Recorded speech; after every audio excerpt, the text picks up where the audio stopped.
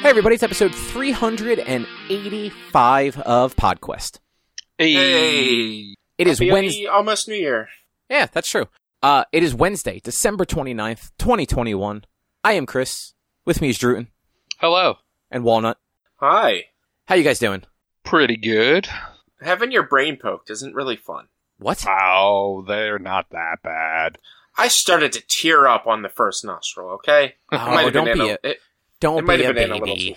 Apparently, it's a shock that I've only had one COVID test in the 2 years, which was today. Yeah, no, I've had like 4. They're not that bad. I've never been tested. I've never had to be tested. Where did you go to get tested? Rite Aid, right down the street. So, are they drive-through testing? Yeah, drive-through. So, and it's unfortunately it's not rapid. There's nowhere available that can do rapid right now because it's all booked up. So I could have waited a few days to get rapid, or wait a few days to get my test results back. You'll probably get these back tomorrow. Maybe they have to send them out to a lab, so I might get them out. I might get them tomorrow. Honestly, worst case scenario. You'll probably get. Oh shit! No, it's a holiday. So yeah, if you don't get them tomorrow, it might not be until Monday. But I've never done the rapid ones, and I usually get them within a day or 2 at the most. Yeah, they said 2 to 5 days. So yeah, I have if they don't even start it or try to process it until tomorrow, it shouldn't take more than a day for them to process it, and they'll just email me. I don't know. I'm hoping I get it tomorrow morning or like early afternoon. I think they do multiple like pickups a day because like the last time we had to get them after New York Comic Con, I think, or no, Anime NYC back in November. Like we got tested on a Sunday and we both had our results by Monday evening. Yeah, I'm hoping. I was supposed to go hang out with someone tomorrow. And for the listener's sake, for anyone listening, I feel fine. I am fully vaccinated and boosted. But I had exposure to someone who has since tested positive. So this is all a precaution. When were you exposed? Friday night. I was around them for about an hour. And since then they have developed symptoms. So it's just more of a just in case, who knows, type of deal. Like, most likely, they were all asymptomatic when I was there.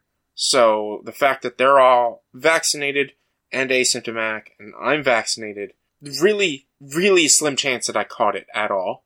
But I want to be sure, since I was with family the next day on Christmas Day. I mean, who knows if maybe you're the one that passed it along to them. That's the thing. I could be, because I wasn't feeling any symptoms or anything, though. I was asymptomatic myself, so if I am the one who passed it on to them, like, you're going to feel terrible. Oh, like I said earlier, it's not the first time I got that entire family sick. Why do they even invite you over anymore? It's, I invited myself over to drop off Christmas gifts. There's a United States Parcel Service for that.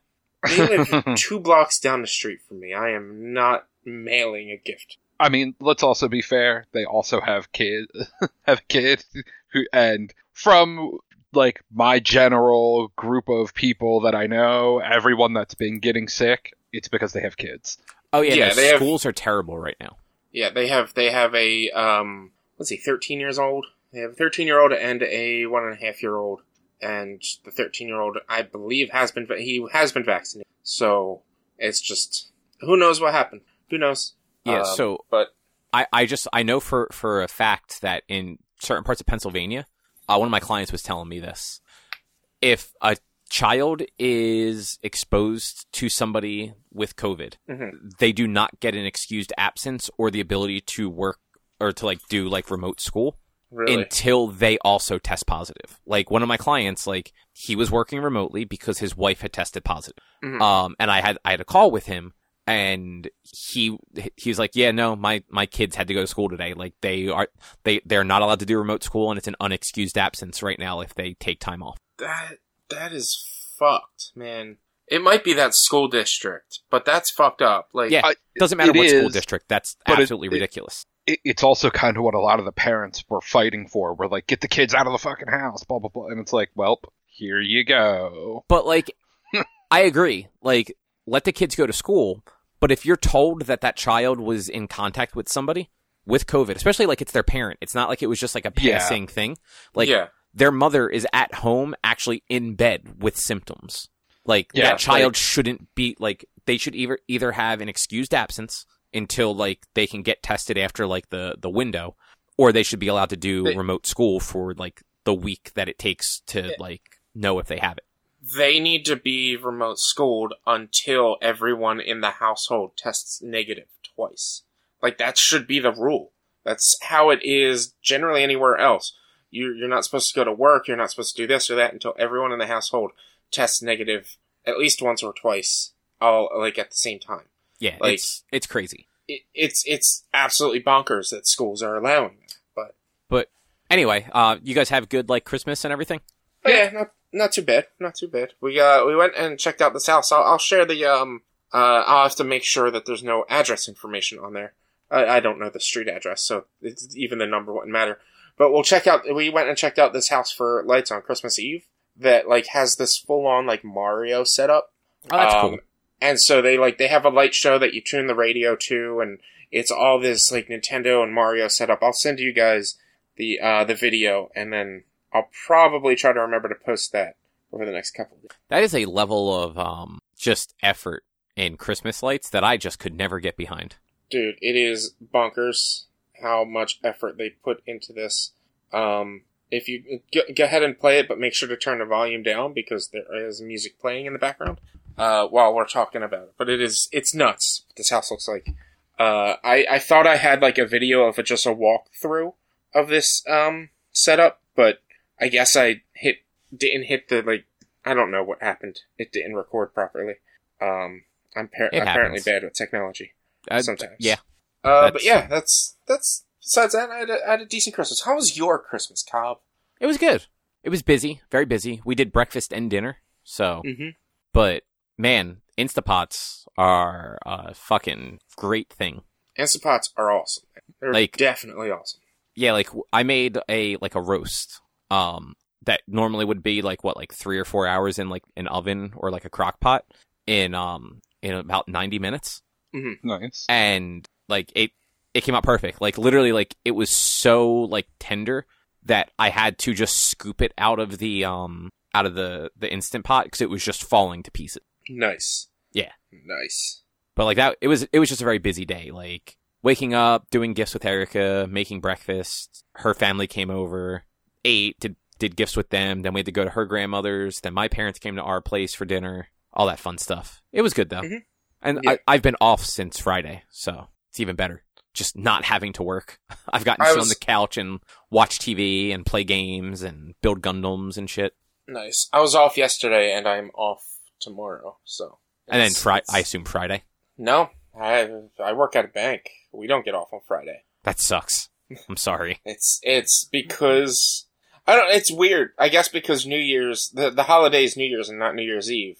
And because the way it was explained to us, because it falls on a Saturday, it is not observed on Friday for bank holidays. It is observed on Saturday because banks are open on Saturday.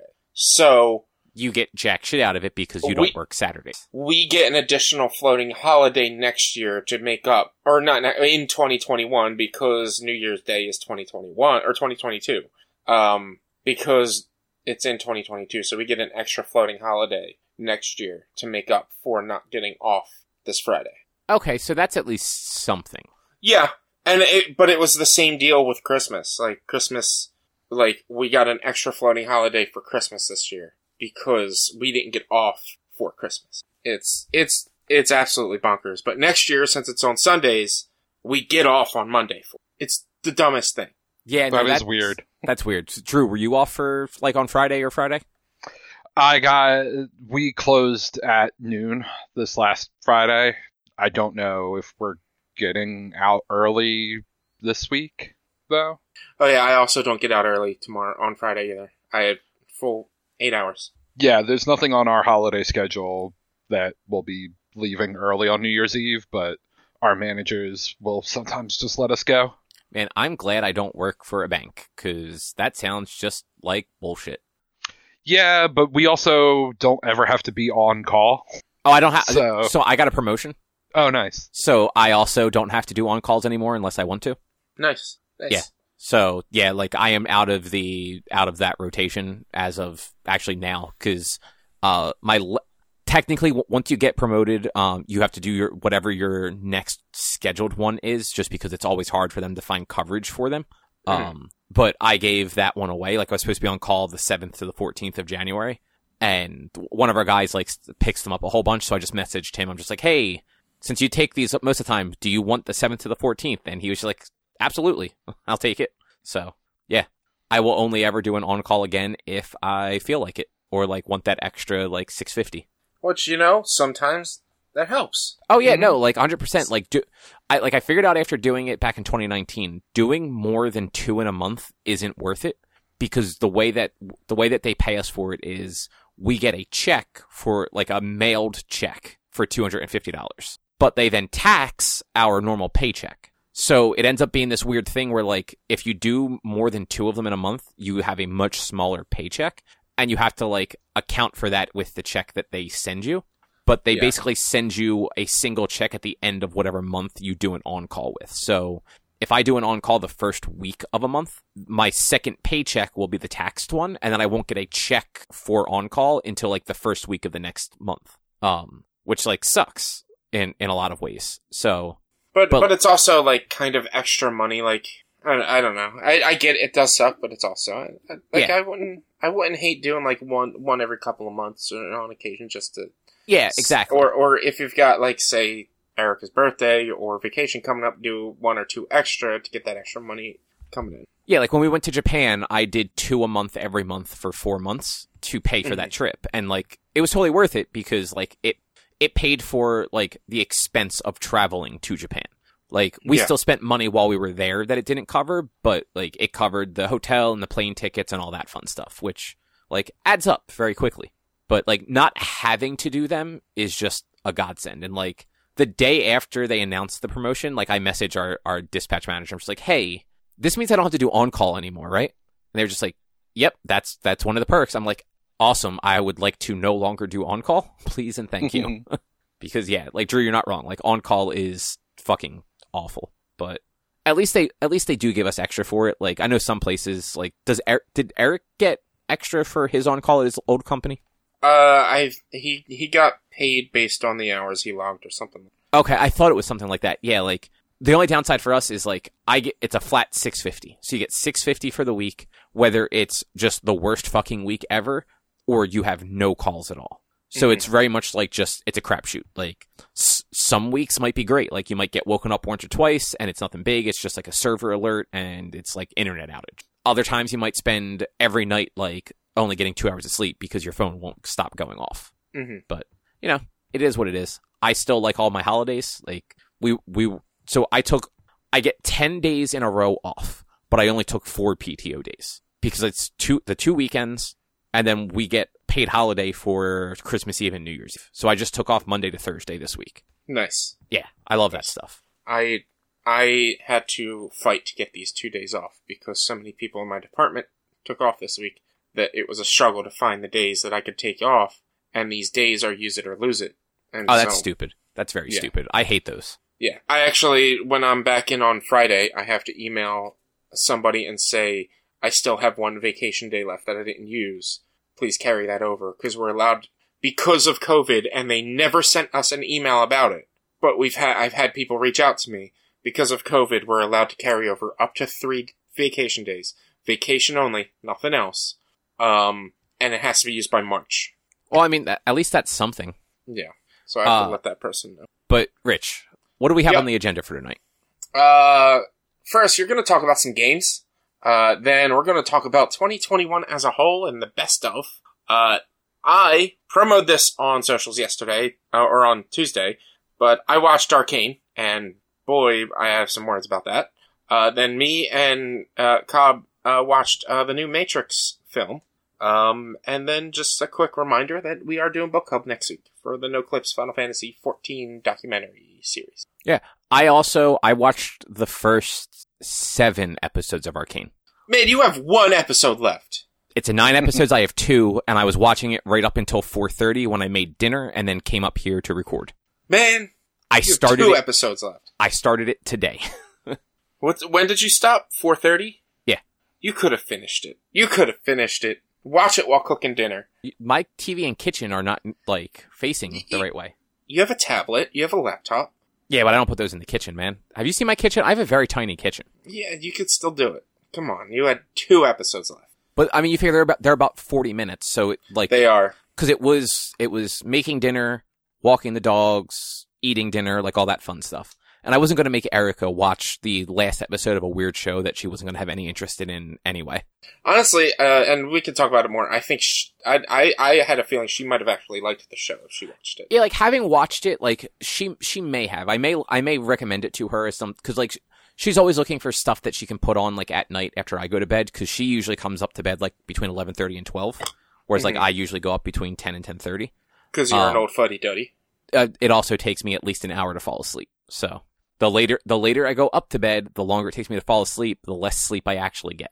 Alright, old man. But anyway, you got some games you want to talk about? I do. So, just real quick, I played some more of Halo Infinite. Actually, last week, but we went a little long last week with other stuff, so I didn't want to bring it up then. The whole open world thing is actually really cool in Halo. Is it? Yeah, so I got to the point where, like, everything opened up. So, like, the beginning of that game, it's like an hour or so, where it's very Halo. It's very linear, like, you're just kind of following a waypoint, having some cutscenes here and there, and just fighting through hordes of enemies. Okay. Once you get through kind of like that whole thing, you get dropped onto the Halo. And your new AI, because Cortana is dead or missing, or, like, I don't know, because I never played Halo 5. Your new AI basically tells you, like, hey, there's all this stuff going on. It looks like there's some Earth Marines that are captured. There's some of these bases that were set up that the Covenant have taken over. There's these other, like, tower things that you could probably go check out that the Covenant, or, I'm sorry, they're not the Covenant anymore, they're the Banished. Still the same, like, creatures, but I guess they're, like, a different faction. So it's still, like, brutes and grunts and elites and all that shit. They're just, like, a different faction of them. And then there's, like, oh, and, like, here's the thing we're actually looking for, and that's, like, your yellow marker on the map. And when you go to the yellow marker, it becomes a very traditional Halo level. Like, it's fairly linear, and, like, it points you from direction to direction. But everything else is just kind of like, yeah, just go do what you want. Like, sneak up on these bases, try and, like, take them out quiet. Obviously, like, it's Halo, so, like, it's not very good at, like, the stealth thing. Like, as soon as you throw a grenade or shoot anything, everybody knows where you are. But depending on what weapons you have, you can hang back and just sort of, like, slowly pick guys off before kind of running down. Because at least early on, Master Chief cannot take a fucking hit to save his life. Like, you get hit by, like, 2 energy blasts and you're basically dead. Yeah. Which, like, Halo, like, traditionally, like, Master Chief could take a little bit of a beating. Like, he was definitely, like, bullet spongy, you know? Yeah. It would take a good few like some good hits to knock his shields down. And then, like, a couple more to actually, like, knock him out altogether. Now it's just, like, you get hit with, like, even, like, plasma pistols. Like, one plasma pistol shot, and all of a sudden your shield's gone. This game does have an actual skill tree, though, that you get, you basically find weapon caches around the map, too, that end up being, like, Spartan cores or something like that, which you put into your suit and lets you unlock, like, new abilities, whether it's, you know, your armor is better, or your shield is better, or your grapple shot is better. And that grapple shot changes fucking Halo. Like, so you can use it to grapple, like, weapons to you. You can use it to grapple yourself into enemies, or just to traverse areas. So, like, there were times where I would just be running along, like, cliffs and basically just Spider-Manning. Like, I would just, like, jump off a cliff, fall a ways, and then shoot a grapple hook when I got close enough to a ledge to pull me up to it. And there's a little bit of a cooldown on it, but it's not horrendous. And it's one of and it stuns enemies when you hit them with it for a minute. And there's some abilities that actually make the stun last longer. So, you know the guys that have the energy shields? Yeah. So, like, they've always been a pain in the ass because they have shields. So, like, you either have to, like, be very accurate with where you're shooting them or just run up to them and punch them. Now, if you hit them, if you shoot the grapple hook at them, it knocks their shield away, but it doesn't actually use your grapple hook, shot. because it couldn't land anything, so it just retracts and you get to do it again immediately. So you basically just double tap them with the grapple shot, and it knocks their shield away and then paralyzes them for like 2 seconds, just long enough, and zips you into them at the same time. So you're basically like get pulled into them, and you can shoot them and melee them as you're getting pulled into them, essentially. Mm-hmm. Like, it makes all that stuff way smoother, and it's very good. Like, it feels like Halo, which I always got the impression that 4 and 5 didn't feel like Halo. I mean, 4 felt like Halo. 4 was linear storytelling, level to level. Like, it was Halo. But I guess, like, not just the way the storytelling goes. Like, I've always gotten the impression from the way people talk about 4 and 5 that the narrative felt very different, and which makes sense. Like, it's a completely different studio and team working on it. And the actual gameplay wasn't as smooth as what Bungie does with shooters. Like, Bungie is very good at what they do. I mean, I can't really recall for the talk on gameplay, because I played 4 when it released. Yeah, which was like Xbox. 2012, I think, 2013. Yeah, which was on my 360, I believe is when it released. Like, it wasn't Xbox One, it was 360. So it might still be a product of like continuing the Halo, how Halo played with it being like no shoulder aim and stuff like that. So it just might have felt weird for people, because in the times we had a lot of like shoulder aiming. Every game had shoulder aiming. Even if you didn't have a gun, you had shoulder aiming. Yeah, Halo was very much a product of its time. Like, Halo 1 through 3, like, you didn't have aim down sights, but no games at that point really had aim down sights. And then by the time 4 and 5 came around, that had just become synonymous with shooters, whether they were first or third person. But I feel like Infinite doesn't have like a proper look down sights. It has like a zoom that kind of does it, but it's super useless unless you have very specific guns. So something about Infinite just feels good again. Cause I played a little tiny bit of, I guess it was 5. Like, I just kind of ran around in it a little bit, cause I own it. I've just never gotten around to it. And like, it did feel different. Like, it didn't feel bad per se, but I didn't really play enough of it to get like a good feel, but it didn't feel like I remembered Halo feeling. And like, when I go back and play Halo 1 through 3, it feels the same, and like, it plays well. Like, I enjoy the way those Halos played. Yeah. So I don't know if it's just this weird disconnect or something. Yeah, I don't recall 4 feeling weird, but I do recall like the story was amazing, but like at the same time it was off, because at the end of 3 you ended the war, but then in 4 the war's still kind of going on, but then you end up fighting with the progenitors, I believe, or whatever their names are. I can't remember. Yeah, Halo lore is fucking weird. But like, so like at a point, like, it doesn't make sense. So maybe that might be where some people aren't really down for it. But I don't know. Apparently, from what I did a little bit of Googling, apparently, Halo 3 or Halo 5 is probably never going to be released on PC. So I'll never get to play it. That sucks. I mean, you have it. You have an Xbox One. You could actually play 5. I do have an Xbox One. I could purchase Halo 5. I'm pretty sure it's on Xbox. Like, it's on Xbox Game Pass. Yeah, but I don't have Xbox Game Pass. I have PC Game Pass. But because you don't. But so if you get, I believe you can still do like the $1 thing for Xbox Game Pass. No, I think the $1 for 3 months. Well, it'll be $1 for a month, I believe. I haven't looked into it, but the game is like $4 right now if I try to buy it. That's fair. Like, so you could just turn your Xbox on and make a day of it. See, here's the thing. That means I have to like hook it up and then update it and then all this other shit. That's why I said make a day of it. It would be a day. It would be a full day. Like, I would set up a streamathon on Twitch and like record or film or have myself on Twitch setting up my Xbox and everything so that I could play this game, and I will not stop until that game is beat. I mean, there you go. But yeah, Infinite is actually like, what I've played of it so far, which is really only a few hours, it's very good. Master Chief is kind of a bitch in this one because he can't take a hit, but they're at least very, and I remember 1 through 3 being very, reasonable with checkpointing also. Mm-hmm. And some of the boss fights are like legitimately like frustrating because of how little damage he can take before he's dead. Like the first mission after everything opens up, like the first story mission, you go to this thing and there's an elite that's camouflaged. And I believe he's got an energy sword. So he's basically about as lethal as those things can be. And he's a boss. So he's not just, one hit and he's done. He's got like the real big shield. It takes a whole bunch of stuff to knock him down. And like that fight is really, it's a lot of running around in a circle trying to get like a feel for where he's moving. And, I don't remember, 1 through 3 having these, but all over the place in this game, there's like these energy tanks. Some of them are gold, some of them are blue.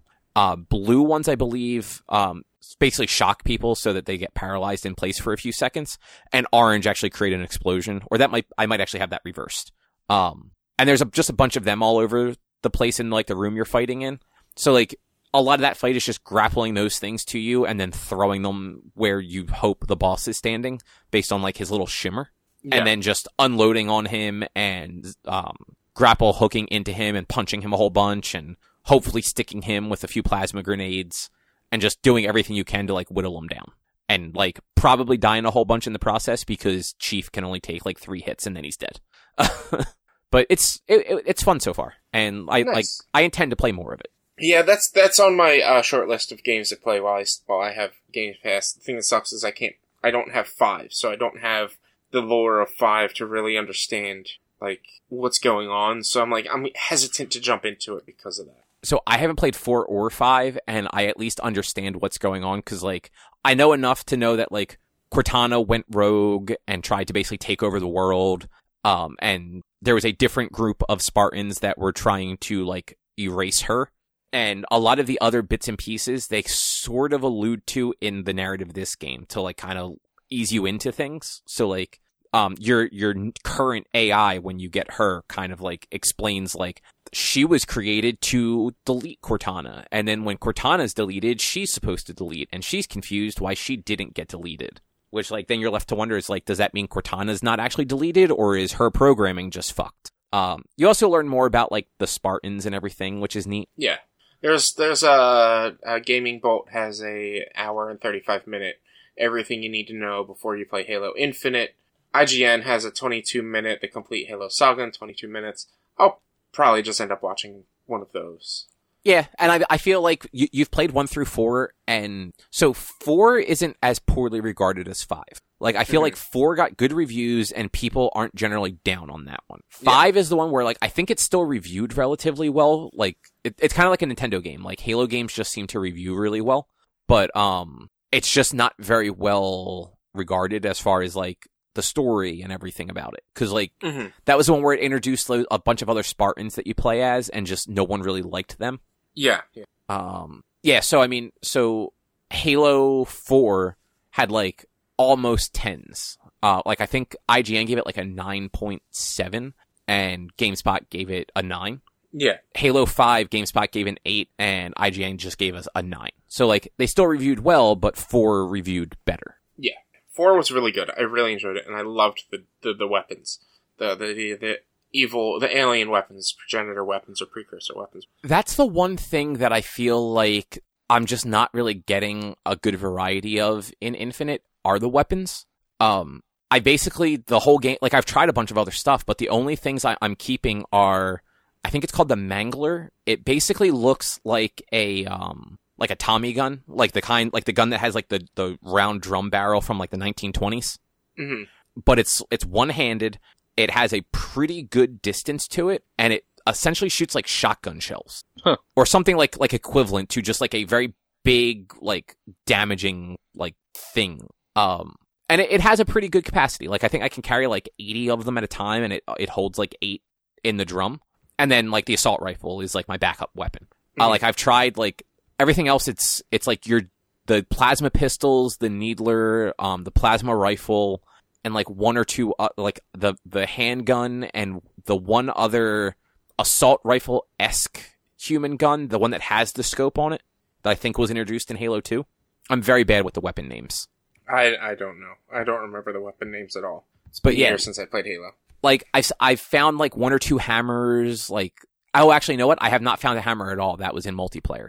I feel like I got more varied weapons in multiplayer, though, than I have in the game so far.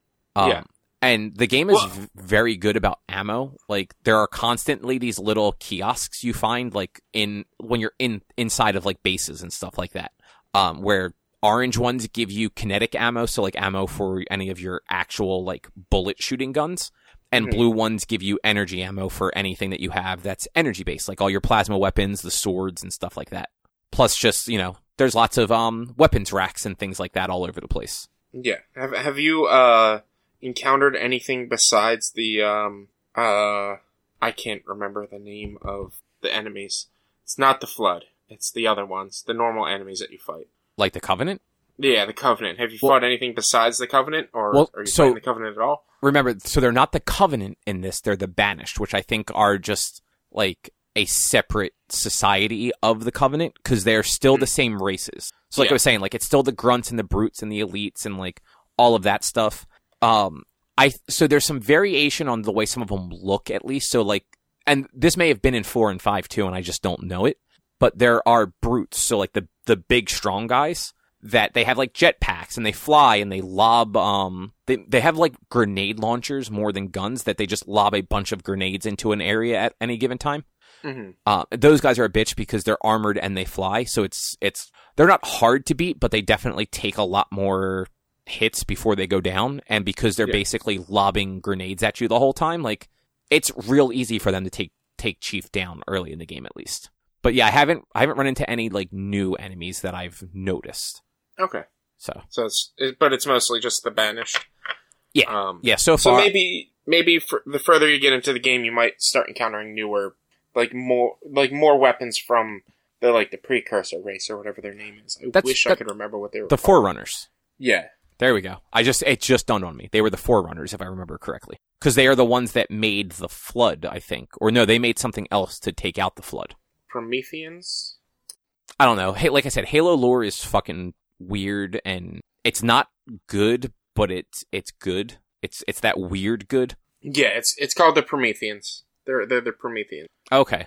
I feel like the Forerunners might be from something. Actually, were the Forerunners from Mass Effect? Maybe. I don't even remember anymore. Like, all this shit's just blurring together at this point. Halo Infinite seems good, though. Like, I definitely recommend checking it out. Especially if you like first-person shooters, like, it's a good first-person shooter. Mm-hmm. And, like, both of you guys at least have decent PCs, and I think you both have Game Pass right now, right? Yeah.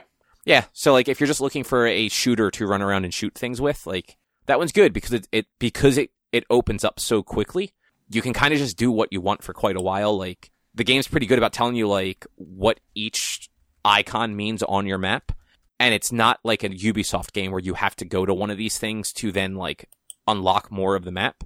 That helps. Like, when you go take over, like, a base, it does, like, show you more stuff on the map. But it also gives you, like, the ability to just summon vehicles and to change your weapons and stuff like that, like, on the spot. And gives you, Marines that actually are at the base and will sometimes follow you and help you with fights. Yeah. Which, yeah. But nice. other than that, for Christmas, I got Skyward Sword on the Switch. Sweet. Is it? I mean, I very much like the story of that game, and the gameplay itself was really good on the Wii. So I don't know I don't know how it translates on the Switch, but it was a really good game. So the story, like, is actually pretty good, and I feel like it's got more story than most Zelda games usually have. Like, there's actually way more of a narrative than you tend to get in a Zelda game. Like, Zelda games are usually like those, like, the narrative is part of the gameplay almost. Like, you're supposed to, like, pick up things just by playing the game. It's not so much like people telling you and conversations and stuff like that. Skyward Sword definitely has that, but holy shit, are the controls just the fucking worst. Are they? Yeah, no, like, they're absolute garbage. So the right analog stick is your sword. Because I get it, like, this is the game that had the motion controls. So, like, enemies and puzzles were based around, like, swinging the Wiimote around and shit. Yeah. I get that. 100% get that. They made all of the worst Nintendo decisions when it came to mapping this to a controller, though. And apparently you can pull the Joy-Cons off and just use the Joy-Cons, but I never play my Switch docked, so, like, that's absolutely useless for me. So the right analog stick is just defaulted to always your sword, and you cannot change it. So you can't So in order to like look around and change what you're looking at, you have to hold L the whole time to make like the right analog stick be something that's not your sword. And if you forget to hold L, you tend to just accidentally slash your sword at things. Okay. It also just makes like, because that is a game where the camera does not follow you well. So you really do have to constantly be moving the camera and recentering it, or it just gets stuck in some really bad positions where like it'll be too low or too high and you can't see what's around you. Mm-hmm. And then on top of that, it's very awkward switching between items. Like there's a lot of hold this button in while moving this analog stick, and then also hitting this button to select that thing, but you have to let go to actually select it. Like it's not super intuitive. And I don't know if it's just like I'm like I played maybe about 4 hours. I'm in the first like temple. Yeah. And it's not bad. Like it feels like a Zelda game. It's got puzzles. Nothing's been like outrageously hard. Combat's is just the worst thing because I feel like the sword slashing probably worked better with the Wii Motion Plus than it does with the analog stick. Because 100% no doubt that that's the truth. Because like honestly, like even slashing like diagonally and stuff like that, it very rarely like on like moving the Joy-Con like diagonally up and down or left and right, whatever, like diagonal axes. It very rarely does Link actually slash in those directions. Mm-hmm. Like a lot of times he either doesn't slash at all or does something or like slashes up and down or left and right, which makes like some of these enemies incredibly frustrating to fight because you can only hit them from one way. I did just figure out how to that I can do like the lock on and like flip away from enemies, which is helping a little bit. The game like there was this one brief thing of like, hey, hit this to lock on, and it was in the first like 5 minutes, and then they introduced all of the other stuff to you that I totally forgot that was a thing to do. And it's what I guess LZ. It's the actual trigger it's the left trigger, not the left bumper. Mm-hmm. And I spend most of the game holding the left bumper because that's what lets me actually look around. So I just kind of forgot that the left trigger was there and would actually do anything. But once I figured that, sorry, go ahead.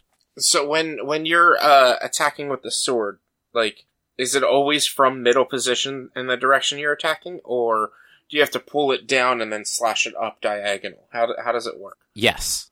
So when you're fighting, like again, when you're fighting, are you like slashing and then letting go and then slashing, or are you just swinging the sword around? Like, because when I played it on the Wii and I had the Motion Plus, you could move the sword in the direction that you needed it to be at.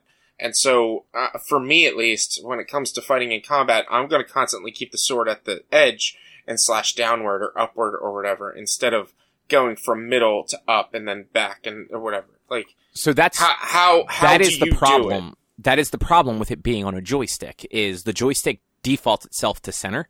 If you want to hold it in any direction, like your sword will stay in that direction, and it does certainly make certain movements a little more fluid, but it's also not natural. So, like, you have to, like, really think about doing that. And you also have to remember that if you're trying to also look around at things, you have to constantly be letting on and off of the left bumper so that you can actually, like, move the camera to see what's going on and then attack whatever you're trying to attack. Because the lock-on in Zelda is never great, and it doesn't always lock on to what you want to lock on to. Mm-hmm. But, yeah, and like... I'm also imagining when you then look, like... whatever position you had your sword in gets defaulted back to the normal. Yeah, exactly. Yeah. I mean, well, yeah. If you hit that look button, yeah, I'm sure if it's no longer allowing you to control the sword when you hit that look button, then yeah, it'll go back to the middle. But when you let go of that button, your sword will automatically go to whatever direction you're holding the stick at. Yeah, exactly. But that direction isn't always the same direction that you were holding it before you hit the camera. Uh-huh. So, like, it's just a weird balancing act back and forth, and it just doesn't feel good because, like, the Joy-Con analog sticks, like, they're not the best analog sticks. Like, they're not placed great if you're playing in handheld mode. They're not bad. Like, they work. There's nothing, like, wrong with them for, like, for normal gameplay. Mm-hmm. But, like, they're not placed great for that either, for, like, that kind of control. It's almost as if this game was intended to be played on a big screen with motion controls. Exactly, and I feel like they should have just given an option to just have like normal controls somehow. Like I'm sure they could have figured some other way out. Like either remove the like let me do it on like the face buttons a little bit. Like let me hold that left bumper and make holding the left bumper turn the sword controls into the analog stick. But also let me use like X and Y or something like that as an up down slash and a left right slash. So this way, at any given time, I can just hit that button to slash from top to bottom or from left to right or right to left, because I think Link is left hand. And then kind of like in like the NHL games, where I don't know if they still do it or not, but back in the day, you could switch it between analog stick controls for puck control or just hitting the face buttons to like pass and shoot and everything. Yep, they still have that. Like, I feel like that is something that they could have done, but they don't really want to spend time when they're re-releasing these games. Like, they put the minimal effort into it. And it's a shame because, like, this game has a lot of good things going for it. Like I said, like, the story's interesting. I think the world at this point is actually super interesting because it is such a different world than what Hyrule has ever been before. It's not even called Hyrule right now. The whole bird thing is interesting. Like, granted, you lose the ability to fly on your bird almost immediately because once you go down to the planet, like the only way to get him, at least right now, where I'm at right now, is to go back up to the Sky Islands, which seems just to defeat the purpose of exploring things at the moment. Like I don't have a reason to go back there. Well, yeah, the further you get into the game, you're gonna be flying around on your bird a hell of a lot more because the Sky Islands is where you get the side quests and shit. You don't get a lot of side quests down on land. You get them all on the Sky Islands. Yeah, which makes sense. There's tons of them, and hopefully they fix that game-breaking glitch, or at least patched it if they didn't. Because in the Wii version, they were unable to patch games. There was a glitch that if you did things in a specific order, you would not be able to continue to progress anything after a certain point. You'd be able to continue to play, but zero progression from that point. Nothing would trigger. And so you'd have to restart, and it wasn't like an hour or two into the game. It was like 20 hours in. That seems about right. And I've said this about a bunch of Nintendo games. I wish Nintendo was better about options. Because, like, aside from just, like, those control issues, like, the sword play just not feeling good, you can invert your controls or not invert them. Like, those are the options. But there's no way to invert your controls while flying versus normal. Like, for whatever reason, the way my brain works is if I'm moving around, like, as Link, I want them to be non-inverted. But if I'm flying, I want them to be inverted. Like, that's just the way my head tries to do things. So, like, anytime I'm either flying on the bird or there's that, the beetle that you get as, like, your second item, that lets you, like, it sends, like, a little robot beetle that you can fly it around.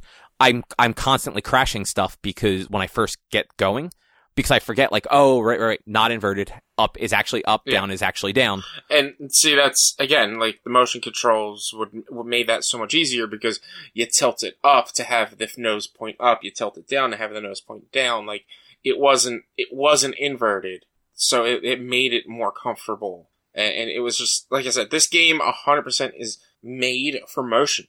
And so I knew it wasn't going to really translate well for controllers. Yeah, I might try it at some point on the TV with the Pro controller, just because the Pro controller, the buttons are just laid out better and the analog sticks feel better. So I'm wondering if they will be a little more responsive for the controls. I want you to try it in motion. I can't do motion controls. I have a huge problem having the controllers separated like that. Mm-hmm. Like, I can't control the character right when the controls are not like a controller, if that makes sense. You're weird. Yeah, I don't know why. Like, for whatever reason, when I have them split up like that, it just, everything feels off and wrong. Yeah. But this is Skyward Sword, and look, I'll fully admit, I haven't beaten a lot of Zelda games. I've watched them, I've seen them played. Like, I watched Eric play Wind Waker. I've played and beaten Ocarina of Time. I've played Skyward Sword and the new one. Breath of the Wild. Breath of the Wild, that's it, yeah. And then I've played a few of the classics, but I've never actually, like, I can't say I've beaten them all. But Skyward Sword is one of the top tier Zelda games I've ever played. And it's such a good game, such a good story. And it sucks that, the controls aren't translating very well for controller, but, honestly, again, I knew that was gonna happen. I knew it was gonna happen. And, frankly, I would not have enjoyed this game in 2010 on the Wii either, because I don't like motion controls. I don't think they're fun. Like I said, I have trouble, my brain just does not work in a way where having my hands separated, functions correctly. Maybe have a better brain. I mean, that would help, but yeah, just something about that stuff just never played well. And yeah, so I played very few Wii games that actually required motion controls because I hated the fucking motion controls. Well, and the problem really with the Wii games was the Wii Motion Plus didn't come out till near the end of its lifespan. And so the motion controls for the first portion of the Wii's lifetime were very just waggle controls and weren't good. Yeah, they were good at pointing and clicking things, but they weren't good at actual combat and such. So then when they came out, Red Steel, I believe is what it was. It was a launch title for the Wii. Mm-hmm. And it was that gunslinging Yakuza game where you're supposed to be able to control a sword whenever you want and switch back and forth. And honestly, the gunplay was really good, but the swordplay wasn't because the motion controls at launch weren't the best. It was still decent and it was fun, but it wasn't the best. But then when they did Red Steel 2 with the Motion Plus, that was so much more fluid and so much smoother. That I can understand initially not being all about the motion controls because they weren't that great, but they made them better. And just unfortunately you have that disconnect where you can't really do motion. It happens, but it's just, to me, Skyward Sword is a fantastic game. It's just, I wish more people would be able to enjoy it in the motion sense. Or at least, like you, Cobb, can understand that, alright, this game wasn't really well built for controls like this. So there is a little bit of a learning curve and a disconnect, but I'm getting there and I'm getting into it. And, I will say, from what I've played so far, I don't see this game even ranking in top 5 Zelda games for me. But I don't think it's the worst Zelda game. Mm-hmm. I just I mean, nothing's ever gonna beat Zelda 2, for worst Zelda games. So no, so I think we've talked about before. I have a very weird opinion. I think Breath of the Wild is the worst Zelda game. No, you've talked about it. Your reasoning is understandable, although I disagree that it is the worst. I understand your reasoning. It is a fantastic game, but it is not what is known to be as a Zelda game. So I get it. I don't agree with it, but I get it. Yeah, and I think that Skyward Sword is really much it's very much, you can see how they got to Breath of the Wild from Skyward Sword. Okay.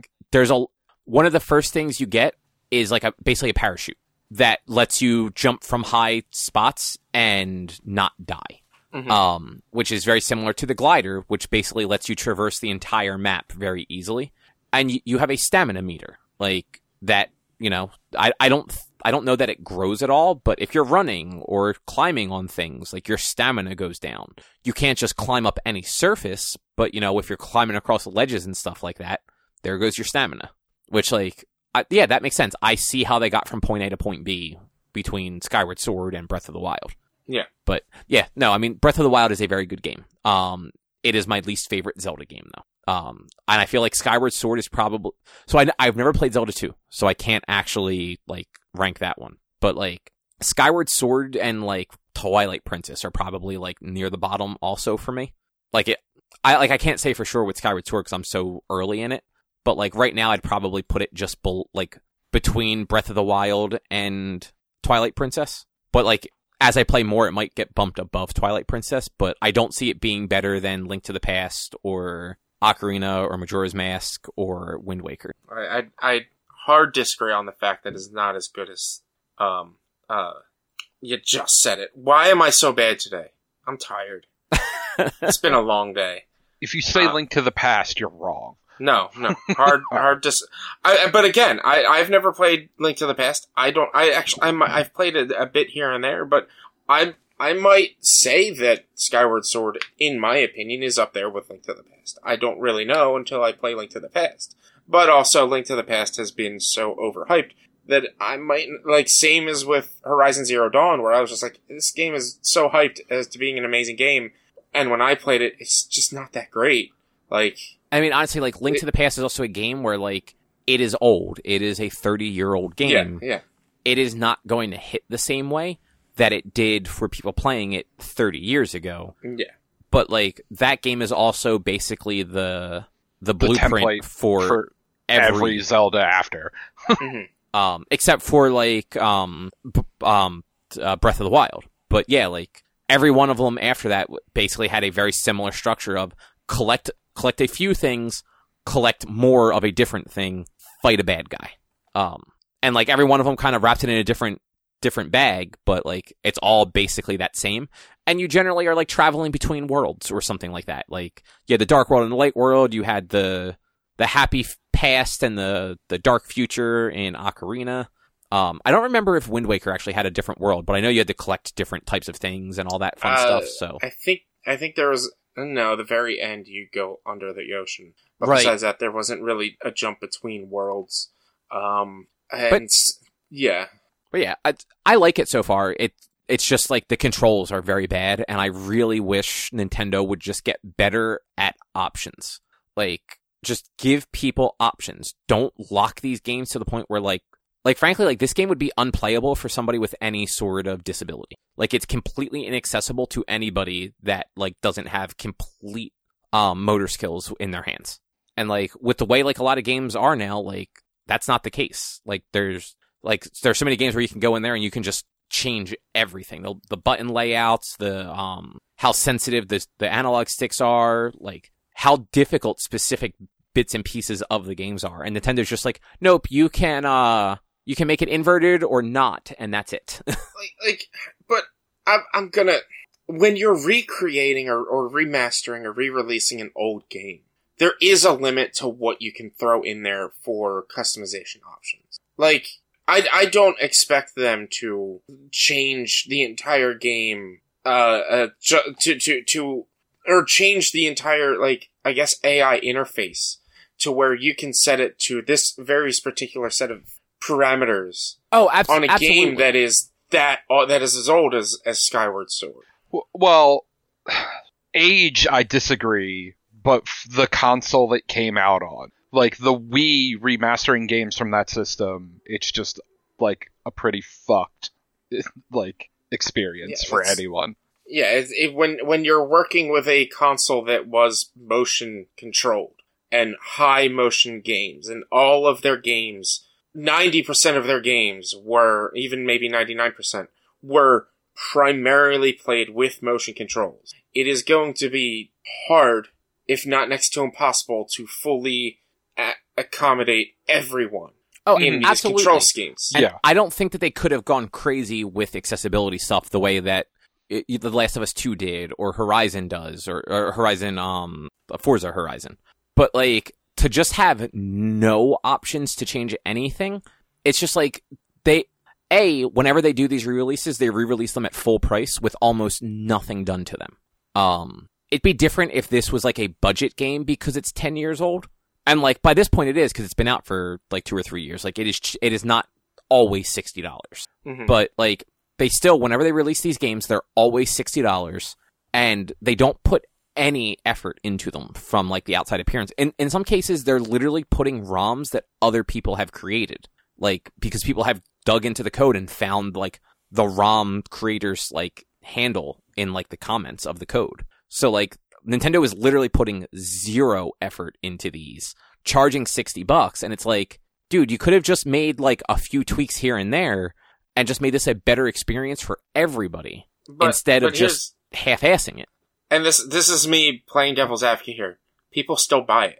Absolutely. No, I mean, like, I got it, but it's 2 years later, and I got it as a gift, and, like, I'm not, like, and when I say people still buy it, I'm not really specifically talking about you, especially in assistance, but in general, people still bought this when it came out. Yeah, no, so I agree with you. They have not learned that people don't like this. Don't, like, yeah, people have outcried, hey, you're just but people still buy these things, these remakes, even after they don't do anything to them. So what's stopping them from continuing the same thing over and over? Exactly. And trust me, I'm not justifying what they do. I'm just saying in general, like, they don't have really a reason to change it until people stop buying it. Yeah, no, you're entirely right. Like, I don't disagree with you at all. I was just saying, like, I purposely didn't buy this game when it came out because I had no interest in it at the time. But now it's like, it's been a while. Like, people wanted to get me stuff for Christmas, so I'm like, here's a game I'm never gonna buy for myself. Yeah. Like, because games that I'll buy for myself, I've already purchased. Yeah. But it's a bummer because like I can see all of the good this game could have, and it's just completely crippled by just horrendous controls and zero ability to change anything. Like, and like they went to the trouble on this one of at least mapping the controls to the analog stick, and like. This is kind of off topic. I saw this thing posted on like a Facebook group yesterday, the day before. There's some Steam game out there that can be played right now. It released in 2021. You can play it with a Kinect. Oh yeah.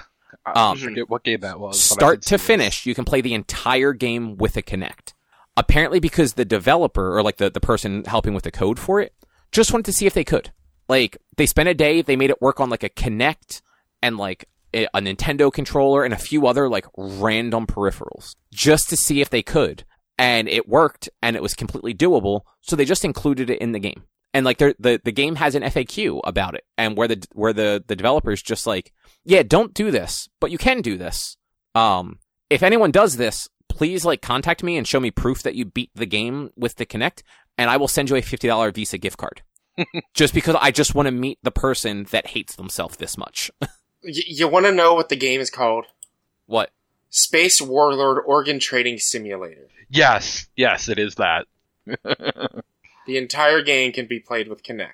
Yeah, all because like the one of the people doing the development just wanted to see if they could do it, and whereas Nintendo's just like, nah, like we're not going to release any new Zelda games for the rest of the generation, so we're just going to half-ass this remake.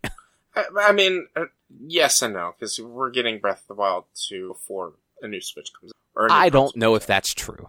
I think Breath of the Wild 2 probably Christmas this year. I hope. But Nintendo does not have a good track record of releasing more than one of its like tentpole franchises per generation. So I'm just assuming it'll be the next console that they release. Which I'm not if they do like a Switch Pro, I'm not considering that like a new console. But like if they do a Switch 2 and that's what it launches on, even if it's cross-gen, like I'm still considering that a new generation game. It'll for sure, if they release a Switch 2, which there's no word on whether or not they're doing that, so it's who knows if it'll be out in 2022. But if they do release a Switch 2 in 2022, and we also get Breath of the Wild 2 this year, it will absolutely be cross-generational. And I mean, look, we would not get a Switch 2 this year, so I think that's safe to say. Yeah. But, Cobb, we spent an hour on you. Let's move forward. Look, it was only supposed to be quick. You had questions. I'm sorry. I'm having a conversation. No, that's true. You guys ready for your best of 2021? Look, sure. I had trouble finding a best of 2021, man. Well, maybe you should have, like, had a better year. I did and watched seemingly so little that, like, it was hard for me to actually remember what was new this year that I did and watched and played and whatever. Well, it's because all you did this year was fucking play games on stream that came out 7 years ago. No, I played and watched The Office again. I didn't. I watched The Office 0 times this year because it's not on Netflix. I was going to say this because it went to Peacock and you couldn't watch it. But how many times did you watch Friends? 0 times because that's on HBO. And I don't know. I'm not watching it anymore. I mean, you had HBO. There is no excuse. I do, but I haven't watched Friends. I might have watched Scrubs like 3 times. And How I Met Your Mother once or twice. Except for the last episode, because you don't like the way it ends. No, I watched the last episode. I just get bitter when I see the very, very final part of it. I do. I get all teary-eyed, and then the train passes by, and then you see Ted being all goofy in the future. I'm like, fuck this. And I finish watching it, and I hate it. And then I'll watch it again in 6 months. I've been actually having that urge to watch it, but I've been... what was the last series I just watched all of? I did Modern Family, and then The Goldbergs this year as well. I watched all of The Goldbergs. Which, that's not even over yet. No, so the new season's... I think the season's currently airing or might be starting soon or something? No, it's currently airing. It might be on hiatus, but I know the dad just got fired. Yeah, Really? I was gonna say, is that show actually gonna finish? Well, Why I mean, why? the show isn't about the dad, so like they can just kill him off or something. Apparently, he's a real shitty person. Oh wow! He was apparently like abusive and harassing on set, and there was an investigation. And I don't know whether he quit because there was an investigation or if he actually got fired. But either way, he is no longer part of the show.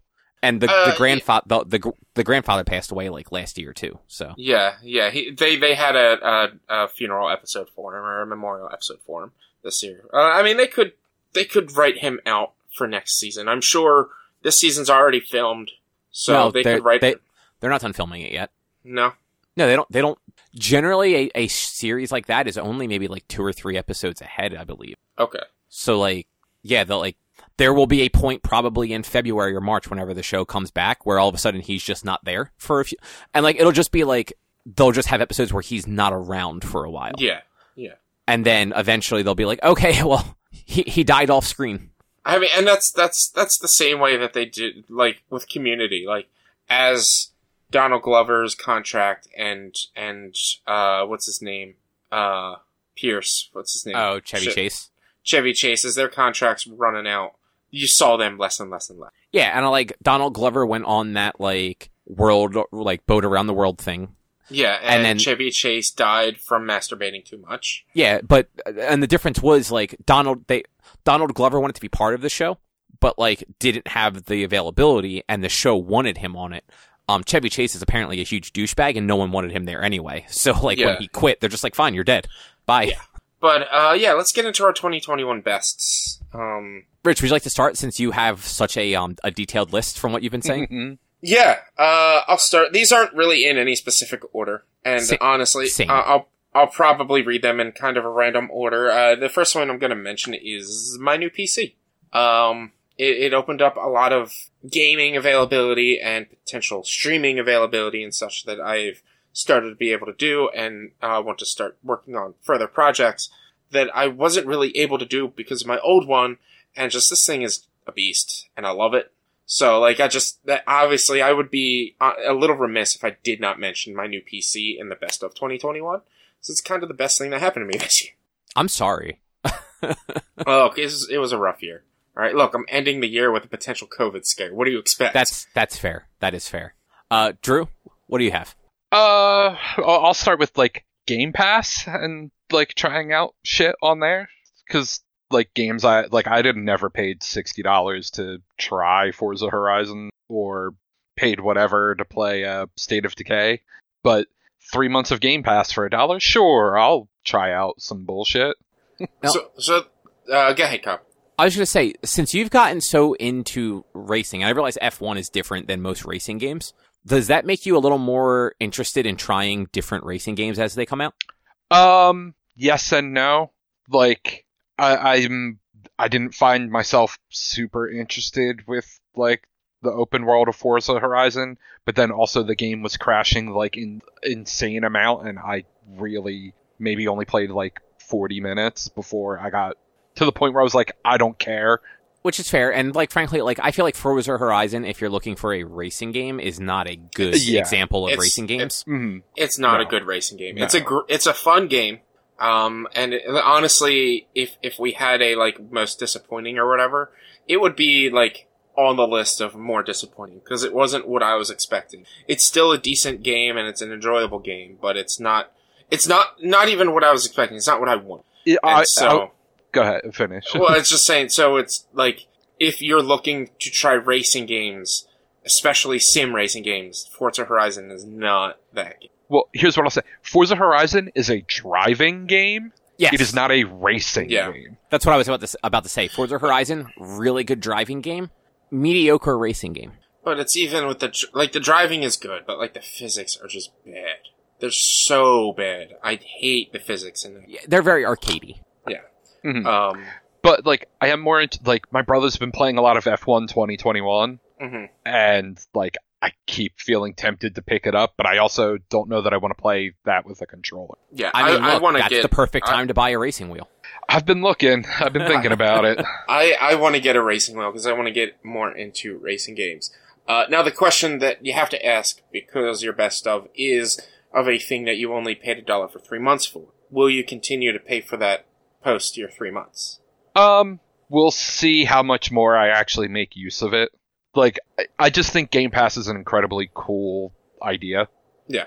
And But it's I worth don't- dipping in and yeah. out of. Yeah, and it's just, I don't find myself spending that much time playing things where I don't know that it's entirely worth just paying for the subscription all the time. Mm-hmm. Okay. Yeah. I have the same sort of opinion of Game Pass. Like, it's a fantastic service. There's tons of good games on it. If you're not going to be playing any of the games on it for 30 days, it is not worth keeping that subscription alive. Just cancel the subscription, leave the games installed if you think you're going to dip back into them sooner rather than later. And then just resubscribe when you're ready, because it's not like, it doesn't break anything. It doesn't delete your saves. Like, like I am probably, because I got new games and stuff for Christmas and have other stuff I want to play, I am probably going to cancel my subscription in January. And I might not pick it back up again until like March or April, just because of like how often I have time to play games and I have multiple platforms to play it on. But when I do get it, assuming some of the games I've been playing haven't left Game Pass, I'll just jump back into those. So my first one is Ben Reilly, which, he is from Spider-Man. He is, Scarlet Spider, originally, which is, he is a clone of Peter Parker.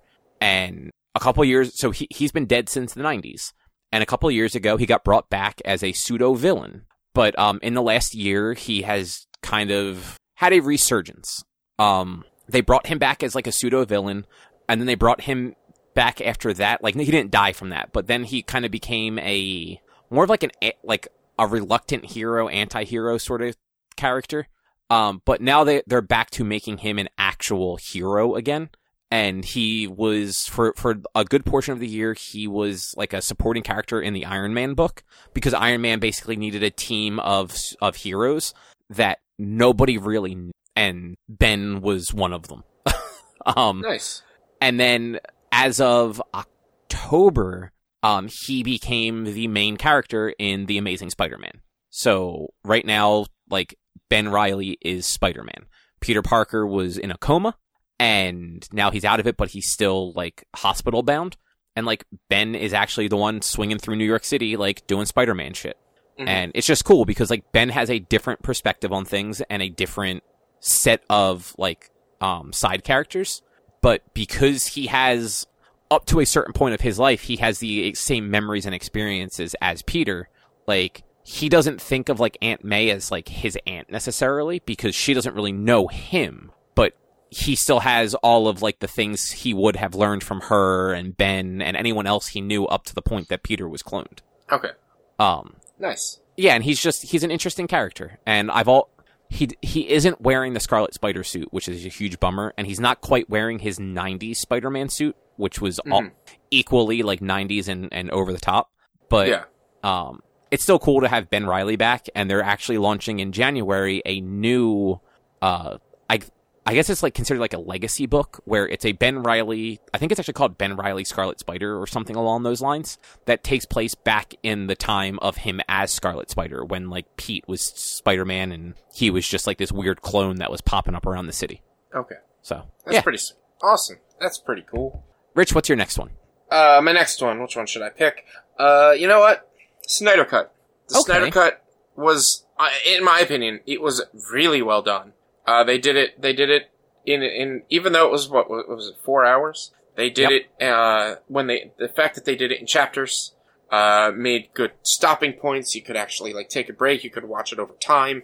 I would have been absolutely fine if it was a series. I'm absolutely fine with it being all in one. I personally just think the Snyder Cut, really showed that Snyder knew what he was doing, but he just overreached way too much. And, WB fucked up by, or not even WB, Joss Whedon fucked up by not keeping the spotlight on the characters that were given in the Snyder Cut. And also just changing some of that stuff. The entire movie was fucking changed between Whedon and Snyder. Entire movie. So, I mean, to be fair, I think if you cut that Snyder Cut down to a 2-hour movie, like what the original theatrical cut was, I think it would still be a mess. It's honestly like, did you ever watch the extended cut of Batman v Superman? No. So, that is still a bad movie. Like, there's not a lot of redeeming quality for Batman v Superman. The extended cut that adds like 45 extra minutes makes it a more coherent movie, though. Whereas I think Justice League at 4 hours, like that cut of it, is actually a very well-paced and well-done movie. Yeah. Snyder just isn't my, like, his style is not my style, but I think he did a very good job with that compared to what was released in theaters. Yeah, and like, when Justice League came out, my opinion was, I don't know how to feel about it. I don't think it was bad, but I don't think it was good. I'm not going to say it was also middle of the line. It's just, it's in this limbo of, I don't know. But then after seeing the Snyder Cut and also hearing about all the bullshit that happened that Whedon did and cut and the bullshit that happened to, why am I not remembering his name? The kid who played Cyborg. Ray Fisher. Like, hearing about all that, it obviously it brings the Whedon cut down, and then just watching this movie and how, in my opinion, how good it fucking was. Like, it really deserved to have been either 2 movies or to be it deserved to be 4 hours. You know what the wild thing is? He overreached. The wild thing is, like, Justice League was supposed to be 2 parts. It was not supposed to be the 4 hours we got in this cut, though. This was just basically Snyder got to put everything he wanted to into this movie. And, like, there was plenty of, like, goofy, like, not even goofy, because Snyder doesn't really do goofy, but there were plenty of little things that could have been cut to trim off, like, a little time here, a little time there. Yeah. I don't know that there's any real way to trim that movie down into a reasonable, like, time. Like, 2.5, and honestly, 2.5 hours is still pushing it, but, like, I feel like more and more movies are hitting that anymore. But to get it down, like, I don't know that you could cut an hour and a half of that movie and still have it flow and be as coherent as the 4-hour cut was. I mean, look, the Snyder Cut was 6 chapters. You put 3 chapters per movie, you're looking at 2 2-hour movies. Oh, no, I mean, each 100%. chapter wasn't, but, like, yeah, each chapter wasn't the same amount of time, and maybe the later chapters might have been longer, but it's just like, they could have easily made that movie 2 movies. I agree with that. I just meant, like, this was only ever meant to be 1 movie, and part 2 was going to be, like, a completely separate film. I don't think they could have made those 4 hours into 1 coherent, well-paced movie.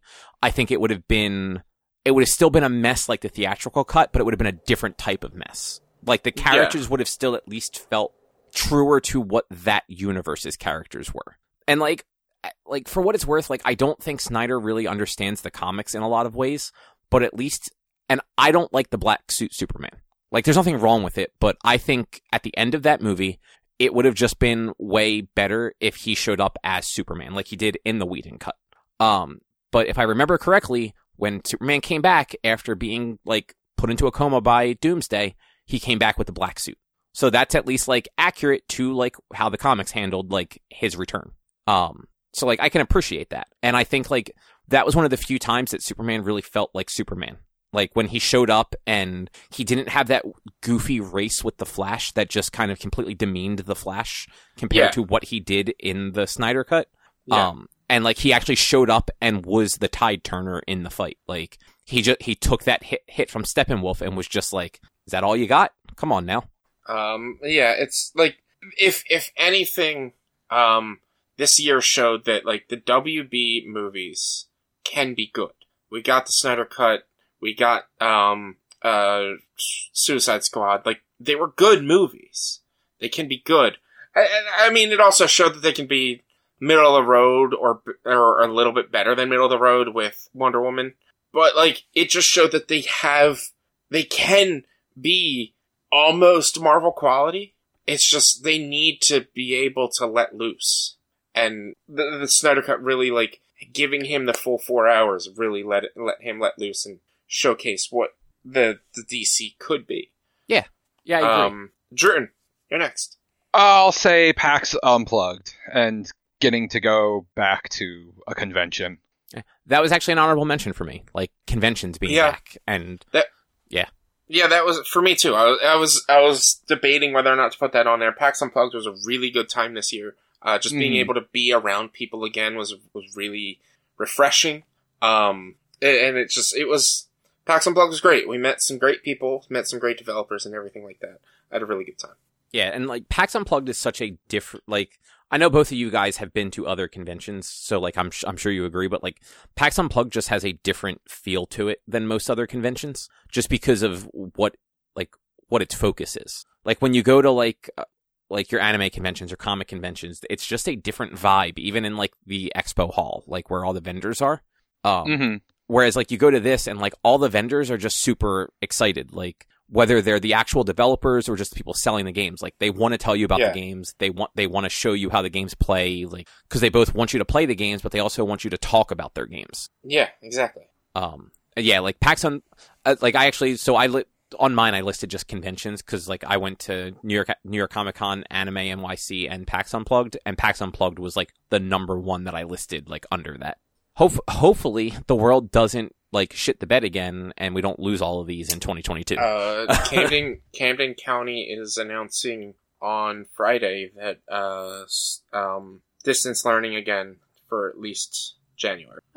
And so I know like Drew, we were talking about this actually last week when me and Erica were over, that Philly like on January 3rd or whatever is implementing like vaccine mandates like for like indoor eating and everything. Like, you have to prove that you're vaccinated to eat in restaurants in Philly. And New York City has done that for a while. And while that is going to cause some people to throw hissy fits, like, fucking good.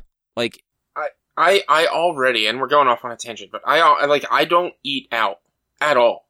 Like, unless they have outdoor seating. So it's like, I just want all you can eat sushi and fresh sushi instead of having to buy it and take it home. Like, I don't get that because I don't really trust people. And like, so when we go to like, we don't go out to eat like and actually eat too often.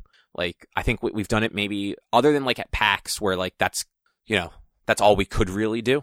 Yeah. It's been mostly like maybe once a month here and there. But like I wear a mask like at the table until like the food comes out, and then like I eat, and then before I leave I put the mask back on. Yeah. Cause like, honestly, like tomorrow, like you said sushi, like we're actually probably going to go get sushi tomorrow. Cause we're going like after Erica gets off of work, we're going to go get dinner and then we're going to go to Wegmans and like pick up some snacks and stuff because since there's not really a point in like New Year's, we've made a tradition of just like, we watch a bunch of movies on New Year's Eve. So like we're going to get like junk food snacks and just watch movies on Friday. So we're going to pick all that up on Thursday after eating a bunch of sushi. Yeah. Nice. And it'll be wonderful. Anything else on PAX? No. Cobb, you're next. So the next one I have, which Drew, I think this is probably on your list as well. Concerts. Yeah. Concerts happened again, and it was really nice to go back and see music live in person. And like, as like awkward as it was too, it was fun to be in a crowd of people, you know, getting shoved around and screaming and all that fun stuff. 100%. Yeah, and I mean, you have been to so many more than I have this year, but like, I got to see Less Than Jake and Newfound Glory for the first time, and like, I've been a fan of both of them for like 20 plus years at this point. So like, having them both on the same tour was just super cool, and like, they both put on such good sets. Yeah, and then that show was awesome. Yeah, and then I got to see Green Day for like the 7th time or 8th time or something stupid like that, maybe more. And then like, I have a bunch, like, again, Drew, I think you have significantly more, but like, I have a bunch of tickets for concerts in 2022 already, because like that, I got Erica a bunch of concert tickets for Christmas. Like, we're going to go see AFI in March, Senses Fail in April, Foo Fighters in July, and 21 Pilots in September. Nice. Yeah. Yeah, I was supposed to go to a concert next Friday, but that just got canceled, which sucks. It's the second time I was about to see this band, and then COVID fucked the show. Who was it? Catbite. They're actually like really new ska band. They're from Philly. Okay. And they're really cool sounding. Like, they're a little more like reggae-ish, a little swingy. Like, They've got a keyboardist in there. So they're more of like they're more ska than punk, where like a lot of ska bands seem to be more punk. No, yeah, they're definitely they're not ska punk for sure. Although, I mean, they re-recorded one of their albums as more of a ska punk album too. So like they like to experiment with their songs, which good for them. But also Jer, who is also Skatoon Network, they were supposed to be opening for them, and their music is amazing. Yeah, I have no idea who they are either. But like, I don't really listen to ska. Like, Less Than Jake is probably one of the more like ska bands I listen to regularly. And they're more punk than ska on like that Venn diagram. Yeah. Skatoon Network does amazing ska covers of songs. Oh, nice. Covers are always fun. Their YouTube channel is amazing. And then they have their side project, their like solo side project, which is Jer, which is their name, Jeremy. That's a lot of cool original songs. And they also are the trombone player for We Are the Union, and then also have filled in a bunch of other ska bands at shows. Nice. They're an amazing person. They're actually the reason I found Catbite. So is it just one person? Yes. Okay. They're non-binary, so that's why I say they. Yeah, no, I kind of figured it was either that or you were just, covering your bases.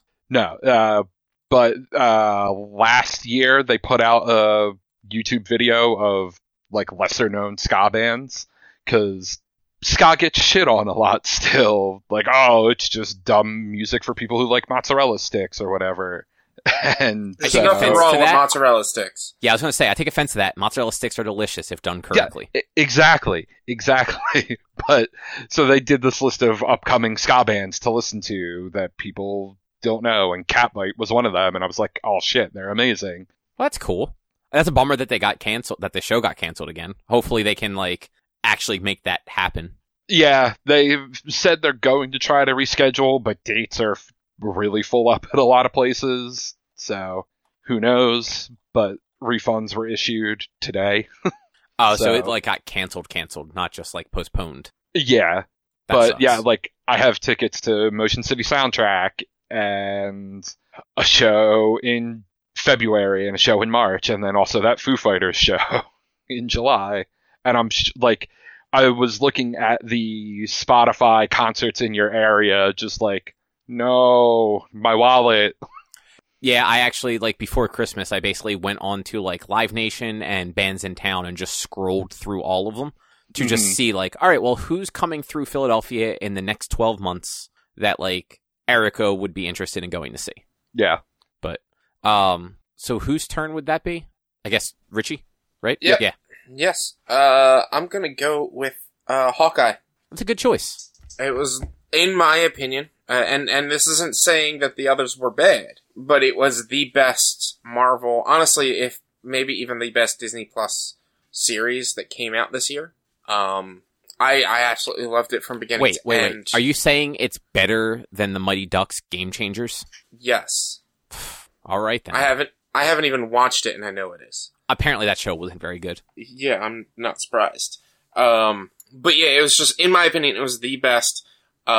They introduced Kate Bishop, and Haley Steinfeld did fantastic in that role. The relationship that she has with both Clint as well as Yelena when they introduced her, all just fantastic. Yeah, like they did a very good job both casting and using characters in this. Yeah. Yes. And like I think it's funny, like I'm pretty sure Haley Steinfeld was like one of the people that was basically like fan cast to play Kate like years ago, that like it actually ended up happening. Yeah. Because like she looks like the character. Yeah. Like she has a like very similar look to the comic book characters. So like it worked out that she is actually a good actress and the right age bracket to play the role. Yeah. And it's just, I loved it. I'm not going to say it was the best Marvel thing. Probably the second best Marvel thing. In my opinion, the best would be Spider-Man.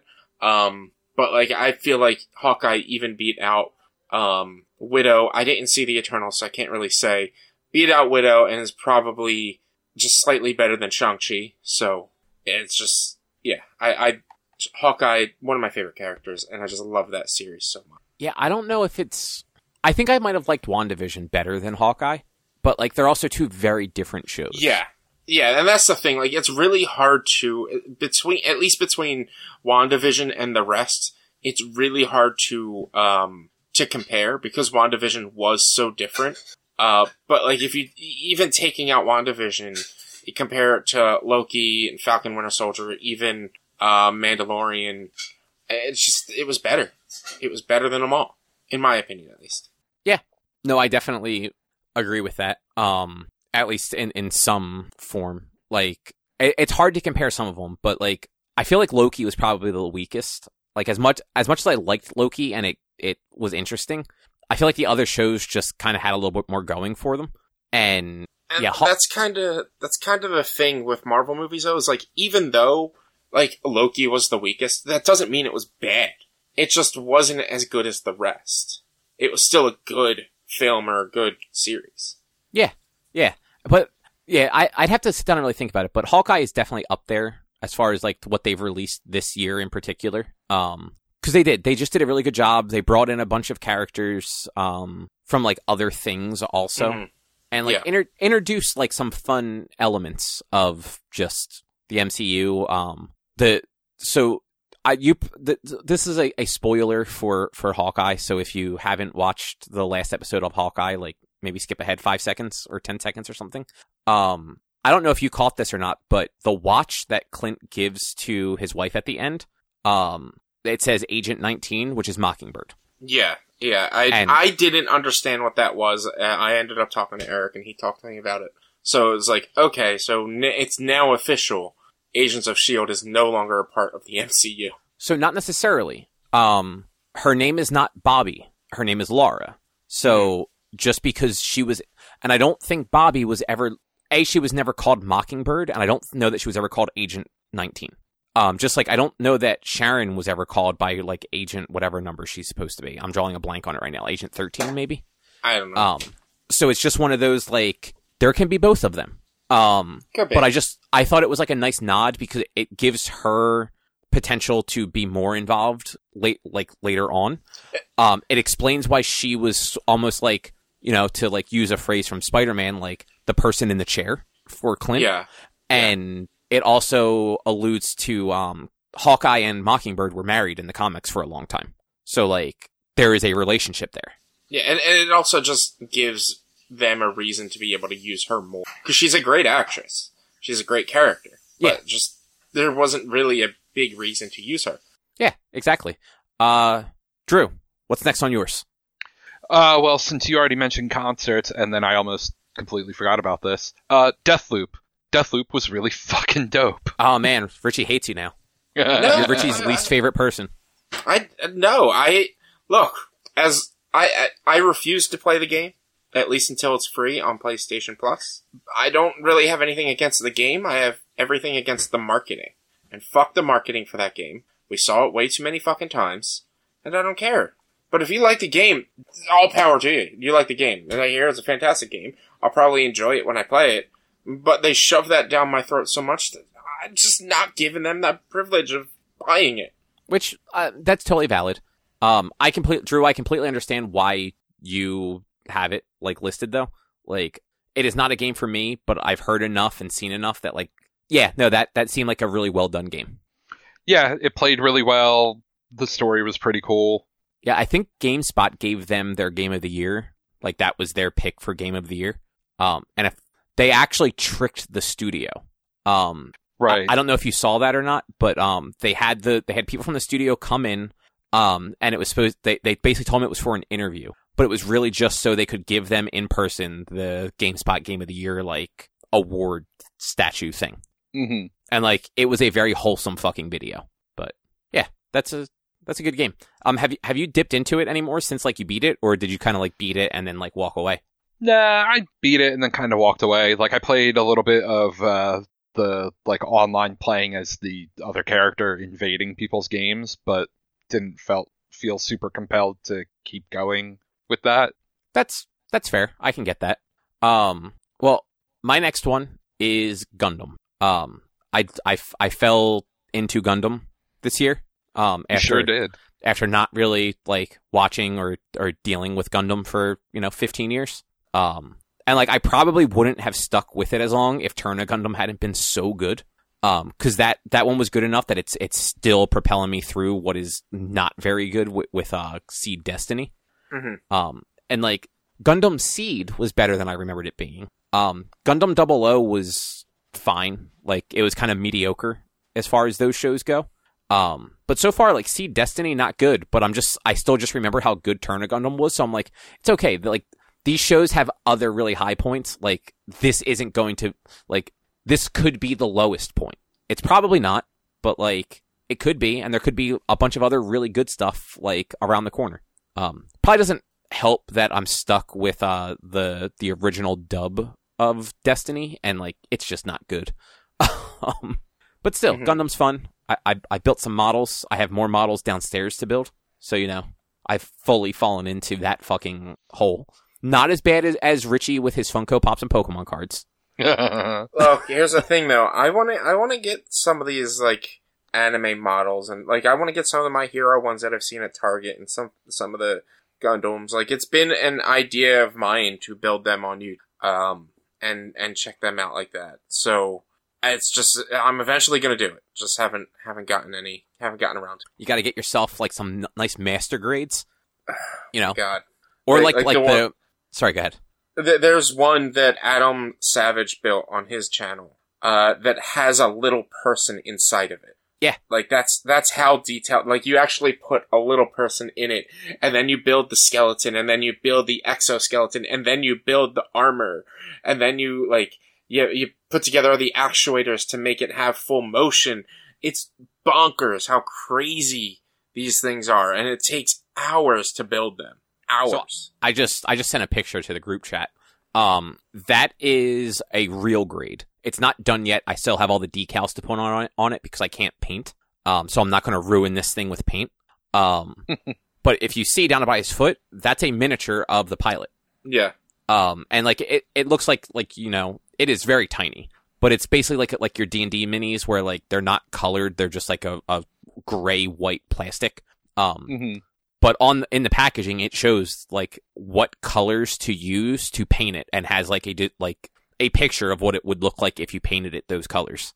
Like this one, won't go inside of it because this real grade are the 1/144th scale, so they're pretty tiny. Like they're like the size of like action figures from when we were kids, like your regular size like action figures. Master grade are the 1/100th scale, so they're a little bit bigger. They're more like the size of like a transformer. Those ones would be a little bit easier to actually fit like a pilot into. And yeah, like the real grade have a skeleton to them. It's not as detailed as the master grade, and there's one above that called real grade, I think. Some of their grading systems a little. Oh, no, I'm sorry. This is real grade.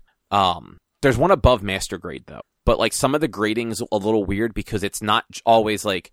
Real isn't necessarily worse than master or better than master. It kind of comes down to it's like size based. So some grades are 1/44th scale, some grades are 1/100th scale, and like you basically have like rankings that way. But I want to say the master grades are like closer to $100 because they're bigger, and they have some that are actually made of metal too. So like they get super intense, but yeah, they're fun, and they do take a while, but like not in a bad way. Perfect grade. That's the other one I was thinking of. I think these are the ones that have like some of them are like metal and stuff like that. So the one, and they're also very large. So I just looked it up real quick. There's an RX-78, which is the original Gundam. The perfect grade of that is it's a 1/60 scale, and it is $290. Yeah, but like it's very cool looking and like very large. But you can also get like the I forget what it is, but like the hobby grade basically that are like $20, and like they still look cool. They're way better than they were in like the late 90s. Like they're fully posable and like movable and everything. So you can actually like do stuff with them, like put them on a stand and have them look like they're like actually something and not just this like awkward piece of plastic. Excuse me. But Rich, what is next on your list? Next on my list will be the only game that I have listed on here, though I have a few honorable mentions, but it's the only game I have on here, which is Returnal. I I friggin' love that game. It's a combination of so many different gameplay styles between like bullet hell, third person shooter, and roguelikes, or roguelites more so, not really roguelikes. That is just like it all worked very well, and that mid game story beat was like mind blowing, fucking mind blowing. Unfortunately, the ending was a little iffy. Not too crazy, not too great, not too bad, but it was such a solid game to play. I absolutely loved it. I just hate that the last world was the fucking water temple. The water temple's not that bad. No, it's not, but when you're jumping slower and moving slower because you're in the fucking water temple, it is that. You just gotta get that gravity suit, man. I mean, there's parts in that game where there's water that you can jump into at the very beginning of it, but you don't get, if you fall into water, you die. So, you don't get the ability to go into the water until the very last, biome, until the very last, world. And for me, that was a single run. I beat the game in a single run. Like I beat the final biome without doing it more than once. Which is I almost impressive. died a few times. It is. I almost died a few times, but the final boss, if you had the right equipment and figured out the strategy, it wasn't hard to beat. But it was fun. It was absolutely fun. Yeah. True. Did you play Returnal? Not yet. That is definitely a game that I really want to end up on PlayStation Plus, because I know I'm not going to play it long. I just want to basically like sit down for like 2 hours and just give it a shot. Like I bounce off of roguelikes so hard that like I just can't justify $60 or $70 on them. Like I think I played Hades for like 8 hours, if that. And like that was a solid like $20 investment for me. But like $70 for a game that like if I die in the first hour, that's probably as much as I'm going to play of it. Just I can't do it. But man, if that goes on PlayStation Plus, I will definitely try it, because like people like you keep talking it up. It's so good. It is so good, and that mid game story beat is fantastic. And then when the stuff that they do in the house is like really really stellar. Like it's all around just a great game. But up next, Jordan. The Formula One season. This was the first year I watched like every single Formula One race. And the way this season played out, coming down to literally the last lap of the last race of the season to decide the champion, was insane. And like, I can't wait to see next season's Drive to Survive, and then what happens with the new cars for 2022. Like, Formula One's way up there in my favorite sports now. Like, nice. This season was wild and a great time for people to have gotten in. Like, my brother got into it this year. Papa got into it big this year. A bunch of my brother's friends. Like, I'm planning to have a lot more people watching the races with us next year. So nice. Yeah, I will certainly not watch F1 because it wasn't for me. But I will definitely keep watching Drive to Survive if I remember it, because it was very interesting to see like the behind the scenes and then also still get like a feel of the races from them and like who was winning and all that sort of thing. Yeah. Like I feel like that's the best way to experience F1 if you're not into watching the actual races. Oh yeah, for sure. Oh, it's my turn. Spider-Man: No Way Home. Mm-hmm. Totally agree. Yeah, it was definitely the best Spider-Man movie.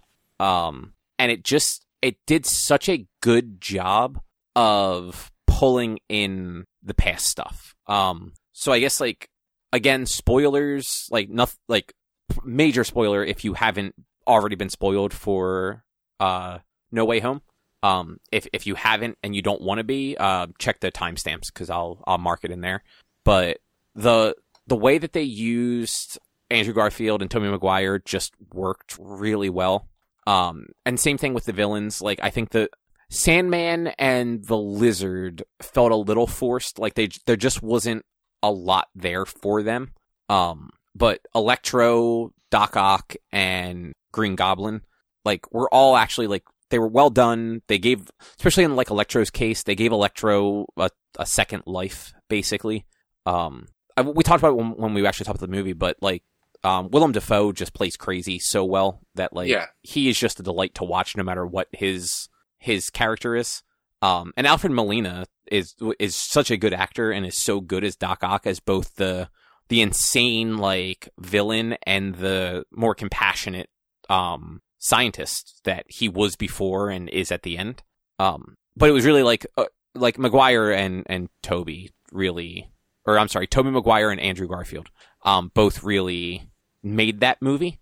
Yeah, they did a fantastic job, and there were so many little moments in that movie that just made it shine a lot more than a lot of the other Marvel movies and just a lot of movies and Spider-Man movies in general. Like the two parts that I really like think back to that if I had known about this going into it, it might not have really affected me as much, but it still would have affected me was at one point, Maguire is talking about his MJ, and Garfield looks over because this is after Gwen Stacy's died, and he has not met his MJ yet, and he looks over after realizing that this Pete has an MJ and that Pete has an MJ, where he has that moment of, am I going to meet an MJ? Like, oh my god, like I do find love, because he is a downtrodden Spider-Man. He is he's almost at Black Suit Spider-Man at this point in the movie. And then at the same time, so he has that moment where he talks about how dark things got for him and how he stopped pulling punches, but he's still also very hopeful and like optimistic in a lot, like even just when he's talking about like his villains, like when he's talking about Electro, like he's so hopeful for like him to be okay. He's just like, Max was just the nicest guy.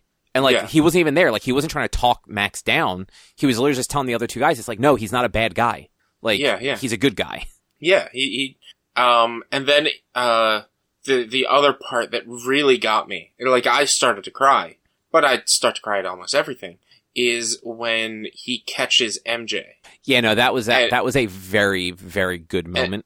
And he starts to cry because he saved her. He wasn't able to save Gwen, but he saved MJ. And, like, she was like, are you okay? And part of me wanted him to say no, but I'll manage. But him saying yes was just, like, was just as good, though. Like, because he's like, I did it. I saved the girl. I can be the hero. And, like, this really showed that Andrew Garfield's Spider-Man could have gone somewhere amazing. And they maybe they could have had plans for him to do some big things. And that, like, it's just, overall, all of the Spider-Man altogether, the whole story of this movie was just so good.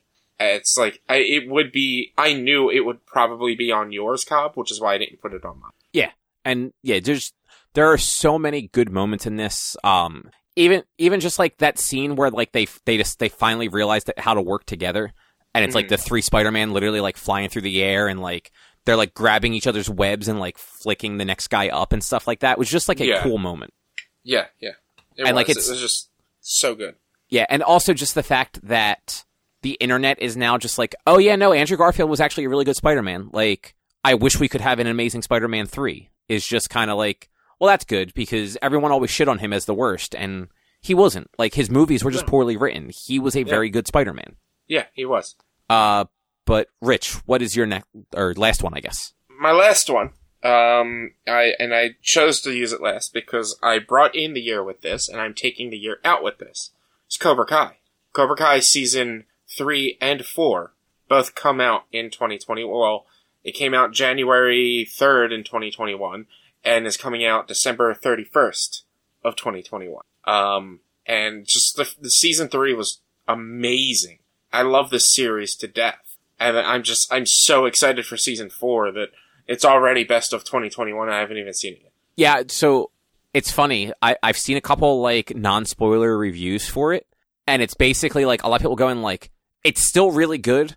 It's a little Netflixy. But, like, Netflix couldn't ruin it. It's still really good. Yeah. So, like, the reviews are kind of, like, all over the place score-wise, but, like, the general consensus seems to be, like, it's still really good. It's just got Netflixified. And, like, that seems to be, like, the biggest drawback anyone has to say about it. Which I'm like, okay, you know what? That works for me. Like, as long as, like, these characters are still acting like these characters, like, I'm good with that. Yeah, absolutely. Yeah, I keep forgetting that comes out literally at, like, the end of the week. It does. It comes out on Friday. And the Book of Boba Fett just came out today, or at least the first episode. Yeah, I haven't gotten to watch that yet. Same. But yeah, no, that's a good show. I'm excited to see that. Drew, what is your last one? Control. Did you play that this year for the first? I thought you played that last year. No, it was free PS Plus this year. Yeah, it was February of this year. For some reason, I thought you played it before that. That's how long this fucking year has felt. Yeah, no, that's like some of the people being like, "Hey, Hitman 3 came out this year," or does anyone remember Balan Wonderland came out this year? Yeah, like when you said to make a list, I was like looking back and I was like, "Nah, I played Control last year, right?" And then I was like, "Let me look at the PS Plus games from this year." No, it was February PS Plus game this year. I was like, "Man, that felt like a year and a half ago, not 9-10 months." But yeah, no, that game's fucking really cool. And it actually has made me think about playing Alan Wake. Yeah, I mean, I get that since it's the same universe and all that, and there's going to be an Alan Wake too. Yeah. What about Quantum Break? No. I mean, that's still part of the same universe, and I think it's on Game Pass for PC. Maybe not. I honestly don't know. I have no idea. I know it was an Xbox-only game for a while. Mm-hmm. But yeah, that's wild that you played Control this year. Like, that really does feel like just years ago at this point. The only reason I was pretty certain it was this year because I remembered playing it while I got the first vaccine dose. And you know what? Like, that does track because I played the opening of it first. Because I played it on Xbox before they actually released the next-gen patch. And then they released next-gen patch, and it's like, oh yeah, no, you can't swap over your save. And I think you, like... right around that time is when you started playing it, and you're like, "Oh, this is really good. You should play it." I'm like, "I don't want to replay it though, but I want to play. I want to play the better version. So I'm just gonna wait until like I feel like replaying it, and then play the better version." Because it was like just enough of that game to make it a little too much. It's been on my short list of games to play. I just never got around. You should. It's really fucking cool. And you own it for free. I do. I did download it. That would probably be like. That would be an entertaining stream game too, because of how like bonkers it is. The only downside would be like you do want to pay attention to the story as you're doing it, so like you have to kind of balance that between like paying attention to the story and like also being fun. Mm-hmm. But like it's a bonkers game and people love it. So I actually own it twice because it was free on Epic earlier this week. Oh yeah. Yeah, that's right. And Epic, I think Epic has done a different free game every day this week. Yeah, they do that every Christmas. Right now is Salt and Sanctuary. Yep. I have no idea what it is. Looks interesting. I think it's like a roguelike, isn't it? 2D action RPG is what it says. Oh yeah, no. I'm pretty sure it's like a 2D Souls-like, if I remember correctly. I think that sounds right. That does sound right. Well, I guess so. My last one is Metroid Dread. That was just such a good game, and I forgot how much I liked Metroid games until I played that, and then like I was dipping into like Metroid Zero Mission and Super Metroid and stuff again. And yeah, it's funny. I don't love Metroidvanias in general, but I really do enjoy the Metroid series. And Dread just did such a wonderful job of making it feel new, but also keeping true to like what that series has always been. And I feel like it did a better job of... And Rich, you basically played all of them this year. Or like all the mainline ones, at least. I mean, I played Metroid and Super Metroid. Yeah, all the mainline ones. I didn't play Fusion, and I didn't play Metroid 2. Almost nobody has played Metroid 2. So like... they re-released it. Yeah, on 3DS after the Switch was out. Yeah.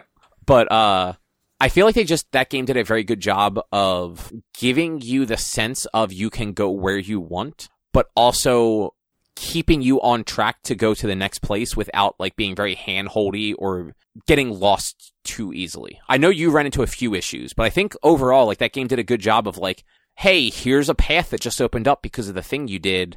And like, oh, this actually takes me to the next zone I need to be in. Cool. Yeah, and they did a good job of making me, at least for the way I played, up until like near the end, it made me think that I was making my own decisions of where to go.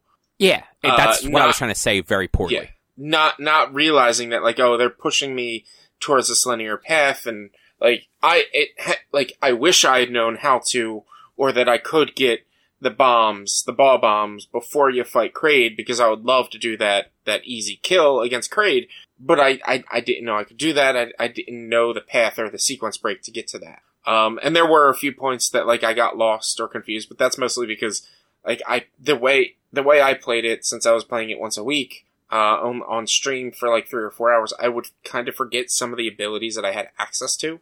And so there was about 2 hours one night that I played that I just was completely lost and had no idea where to go until I remembered what I had. Which makes sense. And, like, had you been playing it like me, where I was playing it pretty consistently, you know, maybe I didn't play for a day or two here or there, but, like, I played it pretty consistently for like a week and a half. I never really forgot what I could do. I didn't always use what I could do, but I never forgot it was there. Yeah. And it by playing the first 2 Metroids as well as this one, it invigorated my joy of the Metroidvania style, and now I play Metroidvania games every Monday on stream. Like, it's... So you've been playing the same one since Dread, right? Well, yeah, I've been playing Hollow Knight, because that's a long fucking game. That is a long-ass game. And it's a very combination Metroidvania Souls-like game. And I have a few ideas of what to play next. I might do Ori. I might do... I was actually just going to say you should do Ori next, because it is a gorgeous game, and it plays very well. Yeah. And it's different than most Metroidvanias. Like, it's got all the core stuff you associate with them, but it's also different in a lot of ways. But I think that was everyone's 5. Yeah. Any quick honorable mentions? If you want to bring them up. I know, Cobb, you had a few things that you wanted to remind me and Druten about. Well, so I was originally just going to ask you guys some random, like, best of things. Like, Drew, I was going to ask you, like, your top 5 F1 moments. Or, Rich, I was going to ask you, like, your top 5 toasts. But we went this episode is going very long, so I'm just going to skip that, and I'll try and remember to do it next year. Yeah. But a quick honorable mention, and the only reason I don't have it in here is because I feel like I didn't play it enough, was Mario Golf. Like, I had expected to play it a fuck ton, and after I beat the story mode, I played it a handful of times on my own, and just haven't been able to get together groups to play it with. So I haven't played it. But I love that game. I didn't play it enough to actually throw it in there. Drew, do you have any honorable mentions? No, not that I can really think of. Okay, cool. Well, in that case, Rich, do you want to talk about Arcane for a little bit? Yeah. So, let's get into Arcane. That series is great. It's a really good story-wise, voice acting-wise is amazing. It's another thing with Haley Steinfeld in it. Is it? Who does she play? She plays Vi. Oh, I didn't catch that. Yeah. And actually, the Caitlin, like the guard, like the British guard. Yeah. She is the actress that played Cho Chang in Harry Potter. Okay. And Jace, like the inventor guy. His adult voice is Kevin Alejandro, who was Jesus on True Blood. Okay. So nice. like a bunch of named people that I recognized. Yeah, like I'm not a fan of League of Legends. I've never really played shit about it.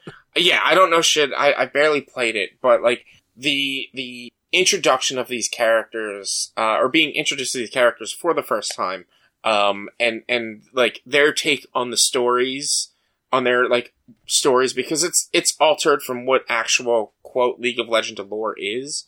But their takes on these and the actors and the characters that they chose are great. The change from Powder to Jinx and the time jump and how everyone and everything progressed over the years in that time jump after the 3rd episode, or I think it was 3rd or 4th, and just how the series or the season wraps up. It is really good. But I really want to put a spotlight on the art for this show. It is a very pretty show. It is like a portrait. Like, the best way I can put it, it's like a portrait. It's like a hand-painted portrait. And it's animated smooth and clean. That it's just like, it all works so well together. But then there are some, like, occasions where the animation changes or the art style changes slightly. Did you get to the fight between Marcus and Jinx? Yes. With the stopwatch? That's not Marcus. Oh, that's not, I thought that was Marcus. No, that's Echo, I want to say his name is. Okay. But you got to that, the fight I'm talking about. Yeah, where it shows them as children, almost like, it's like this weird, like, time lapse of them as children, and it's a totally different style, and then once that ends, it flashes back to, like, them as, like, teenagers, and in the current art, and in, like, the normal art style. Yeah. It like, that whole sequence was kind of mind-blowing to me. It was really cool. It was really well done.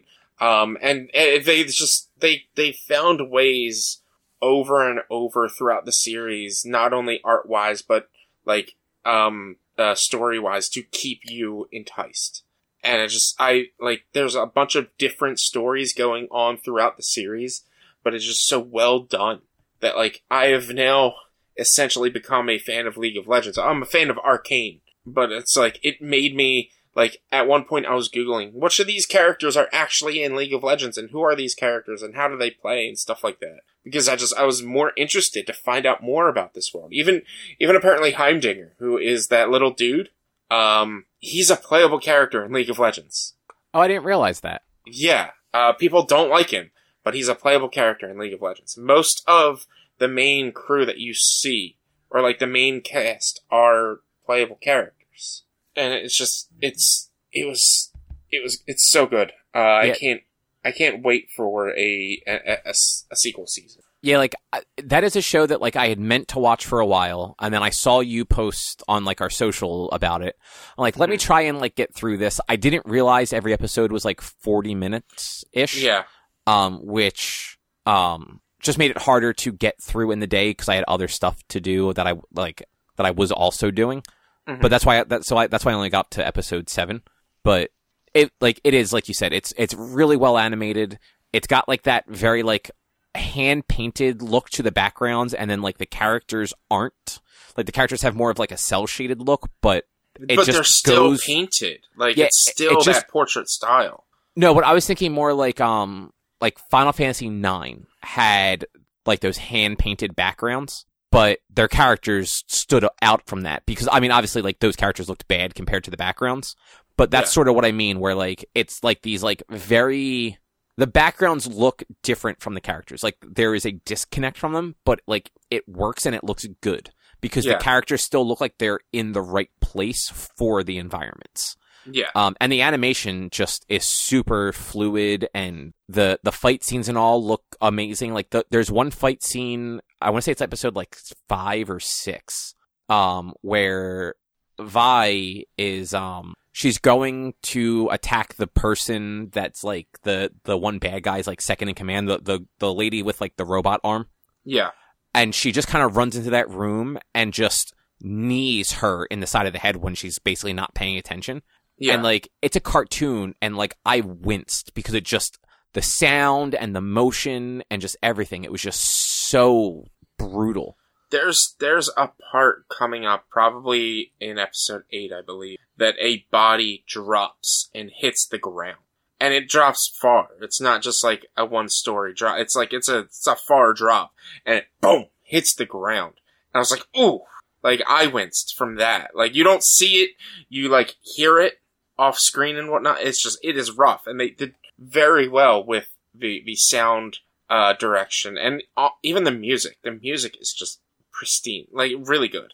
Yeah, no, and you know what? I forgot about that. Like, the music is really good. It's not, like, my type of music that I, like, actively listen to, but it fits the show really well. The intro is super catchy. Yeah. And I think the intro was actually Dragons. Yeah, I think that's actually one of the songs that Imagine Dragons played at the Game Awards last week. Probably. Or 2 weeks ago. Drew, I know you watched it. Do you remember if they mentioned if that was the Arcane intro they played? I don't remember. I don't blame you. But I don't know why else they would be there. Well, because didn't they also play something with, like, one of the guys from, like, Supergiant or something like that on stage? Or was that somebody else? I don't remember. Yeah, I don't know. Like, but still, like, it's just a very catchy intro song, and I like it. And yeah, it is a very good show. I'm surprised at how much I've enjoyed it, because I kept putting it off because I wasn't sure, and because I had no interest or knowledge of League of Legends. But, like, you don't need either of those. Yeah, you don't. It's its own story based off of basic stories of these characters, because it's League of Legends. It's a MOBA. There's no actual set in stone like story mode or anything like that.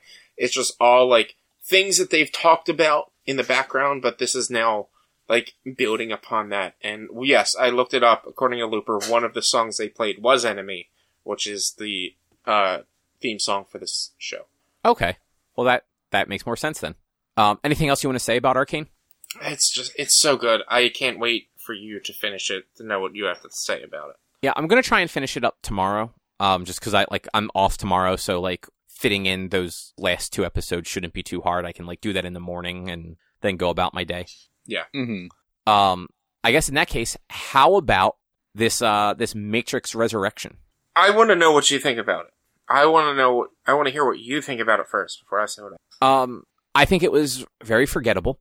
I didn't dislike it. I enjoyed it for the most part. But it just like nothing really stuck the way that I feel like the original 3 did. I actually enjoyed some of the kind of meta-ness that they had going on with it, with like the Matrix being a game in that reality and them talking about remakes and remasters basically and being forced to do a new movie. Like I thought all of that was super interesting, especially when you take into account that like they literally dropped the name WB as the owner of this game company, who is the owner of the Matrix movies. But I felt like for a movie that was 2.5 hours, nothing really happened or got done.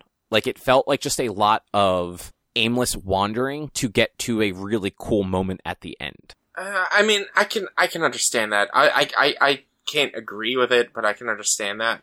I didn't dislike it though. I would love to see the next one, because I feel like, as opposed to the original trilogy where the first one was the best and the sequels were kind of a letdown from them, I feel like this one set up what could be a very cool like second and third act. Yeah. I agree with that. It was a good movie. Like I enjoyed it. It was good. It was honestly kind of exactly what I expected a Matrix 4th movie to be so many years later. It's exactly what I expected. Like, very meta, not only with them turning the Matrix and the events of the Matrix in the previous movie, but just like over the wall, over the top exposition. Fucking Neil Patrick Harris was great. He was fucking great. I did like him. I think all of the actors were actually like. I think all the actors and characters were good. I think some of like the I'm trying to like keep spoilers light since it did just come out last week or like a week and a half ago, I guess, from when we're recording. Yeah. I think like the characters that were in it, this kind of surprises were good. I just don't think that the movie really had like a good overarching story until the end. Like the last like 20 minutes were really good, and the first like half hour was really good. The stuff in the middle was kind of like, it both felt too samey and just it didn't really know what it wanted to do or be. I think that's on purpose because of the way they were portraying the story, with the fact that he spent a portion of his life believing that he was mentally ill. Like, I feel like they filled in that middle part where it's like, where are we going from here? Because it's made to make you question what actually is going on. Like, what side are you on? Are you on the side? And I know you said you're trying to keep from spoilers, but this is probably thought of as a spoiler. Are you on the side of, like, he's going through a psychotic episode when he's in the real world? Or are you on the side of he's actually fucking Neo? And that's, I think, where they were trying to go with the middle portion of this movie, is like they want you to question that for a little bit. Which, I mean, like, that is probably the case. Because, like I said, I think the meta stuff that they leaned into worked really well. It just, there was this weirdness in the middle where it just felt disconnected from the rest of the story. And I feel like part of that is because there's a 20-year gap between the two trilogies, or close to 20 years. It's where like not, it's more than that. No, not in universe, like in the real world. It's been 20 years. Well, since, yeah, for us, yeah, it's 20 years. Like it's been almost 20 years since the Matrix Revolution came out. So it's just they have to find ways to make this story work with a cast that is obviously older. But also, like, basically everyone was dead by the end. Like the main characters were dead at the end of Revolution. Like, Neo and Trinity both died. Like, that's how those movies ended. Agent Smith was essentially dead. Morpheus survived, but he was killed off in The Matrix Online, which is it's a canonical continuation of the story. Yeah. So, like, there was a lot of weirdness where they had to work around the fact that all of, like, the main characters from the original trilogy were either dead at the end or died later on, and not going into this, like, all right, well, some time has to have passed because Keanu Reeves and Carrie-Anne Moss are both 20 years older. Like, they can't play 30-year-olds anymore. They have to play 40, 50-somethings. Yeah. So, like, you have to write that into the plot, too. And if you're writing that into the plot, any other characters that are still alive also have to have aged up. And then you run into this, like, okay, so how is this working? And I think they did a good job, like, working around that. Yeah. I think they did a really good job with this movie as a setup movie. Like, I wish it wasn't just a setup movie, but it was. It was a setup movie for what's to come. I don't know how many movies they are planning. I don't know if it's another trilogy. There's no plan for more movies right now. Really? Yeah. They left it open for at least one. Oh, no, I mean 100%, but they also left it open almost identical to the way the first Matrix ended, and there wasn't a direct plan to do sequels after the first one. That's why it was several years before the sequels. I mean, the first Matrix, they didn't really leave open specifically for a sequel. Like, they didn't, the way they left this one open for a sequel. Like, they flat out said, like, we've got work to do. We've got more work to do. Whereas, that's like, how the first Matrix ended. The first Matrix ended with Neo flying. No, like, it literally, Neo is on the phone talking to the machines at the end of the first Matrix, saying, like, I'm here, I'm not going anywhere, and then hangs up the phone and flies away. Like, literally, it's almost, it's a different take on it. It is the same ending.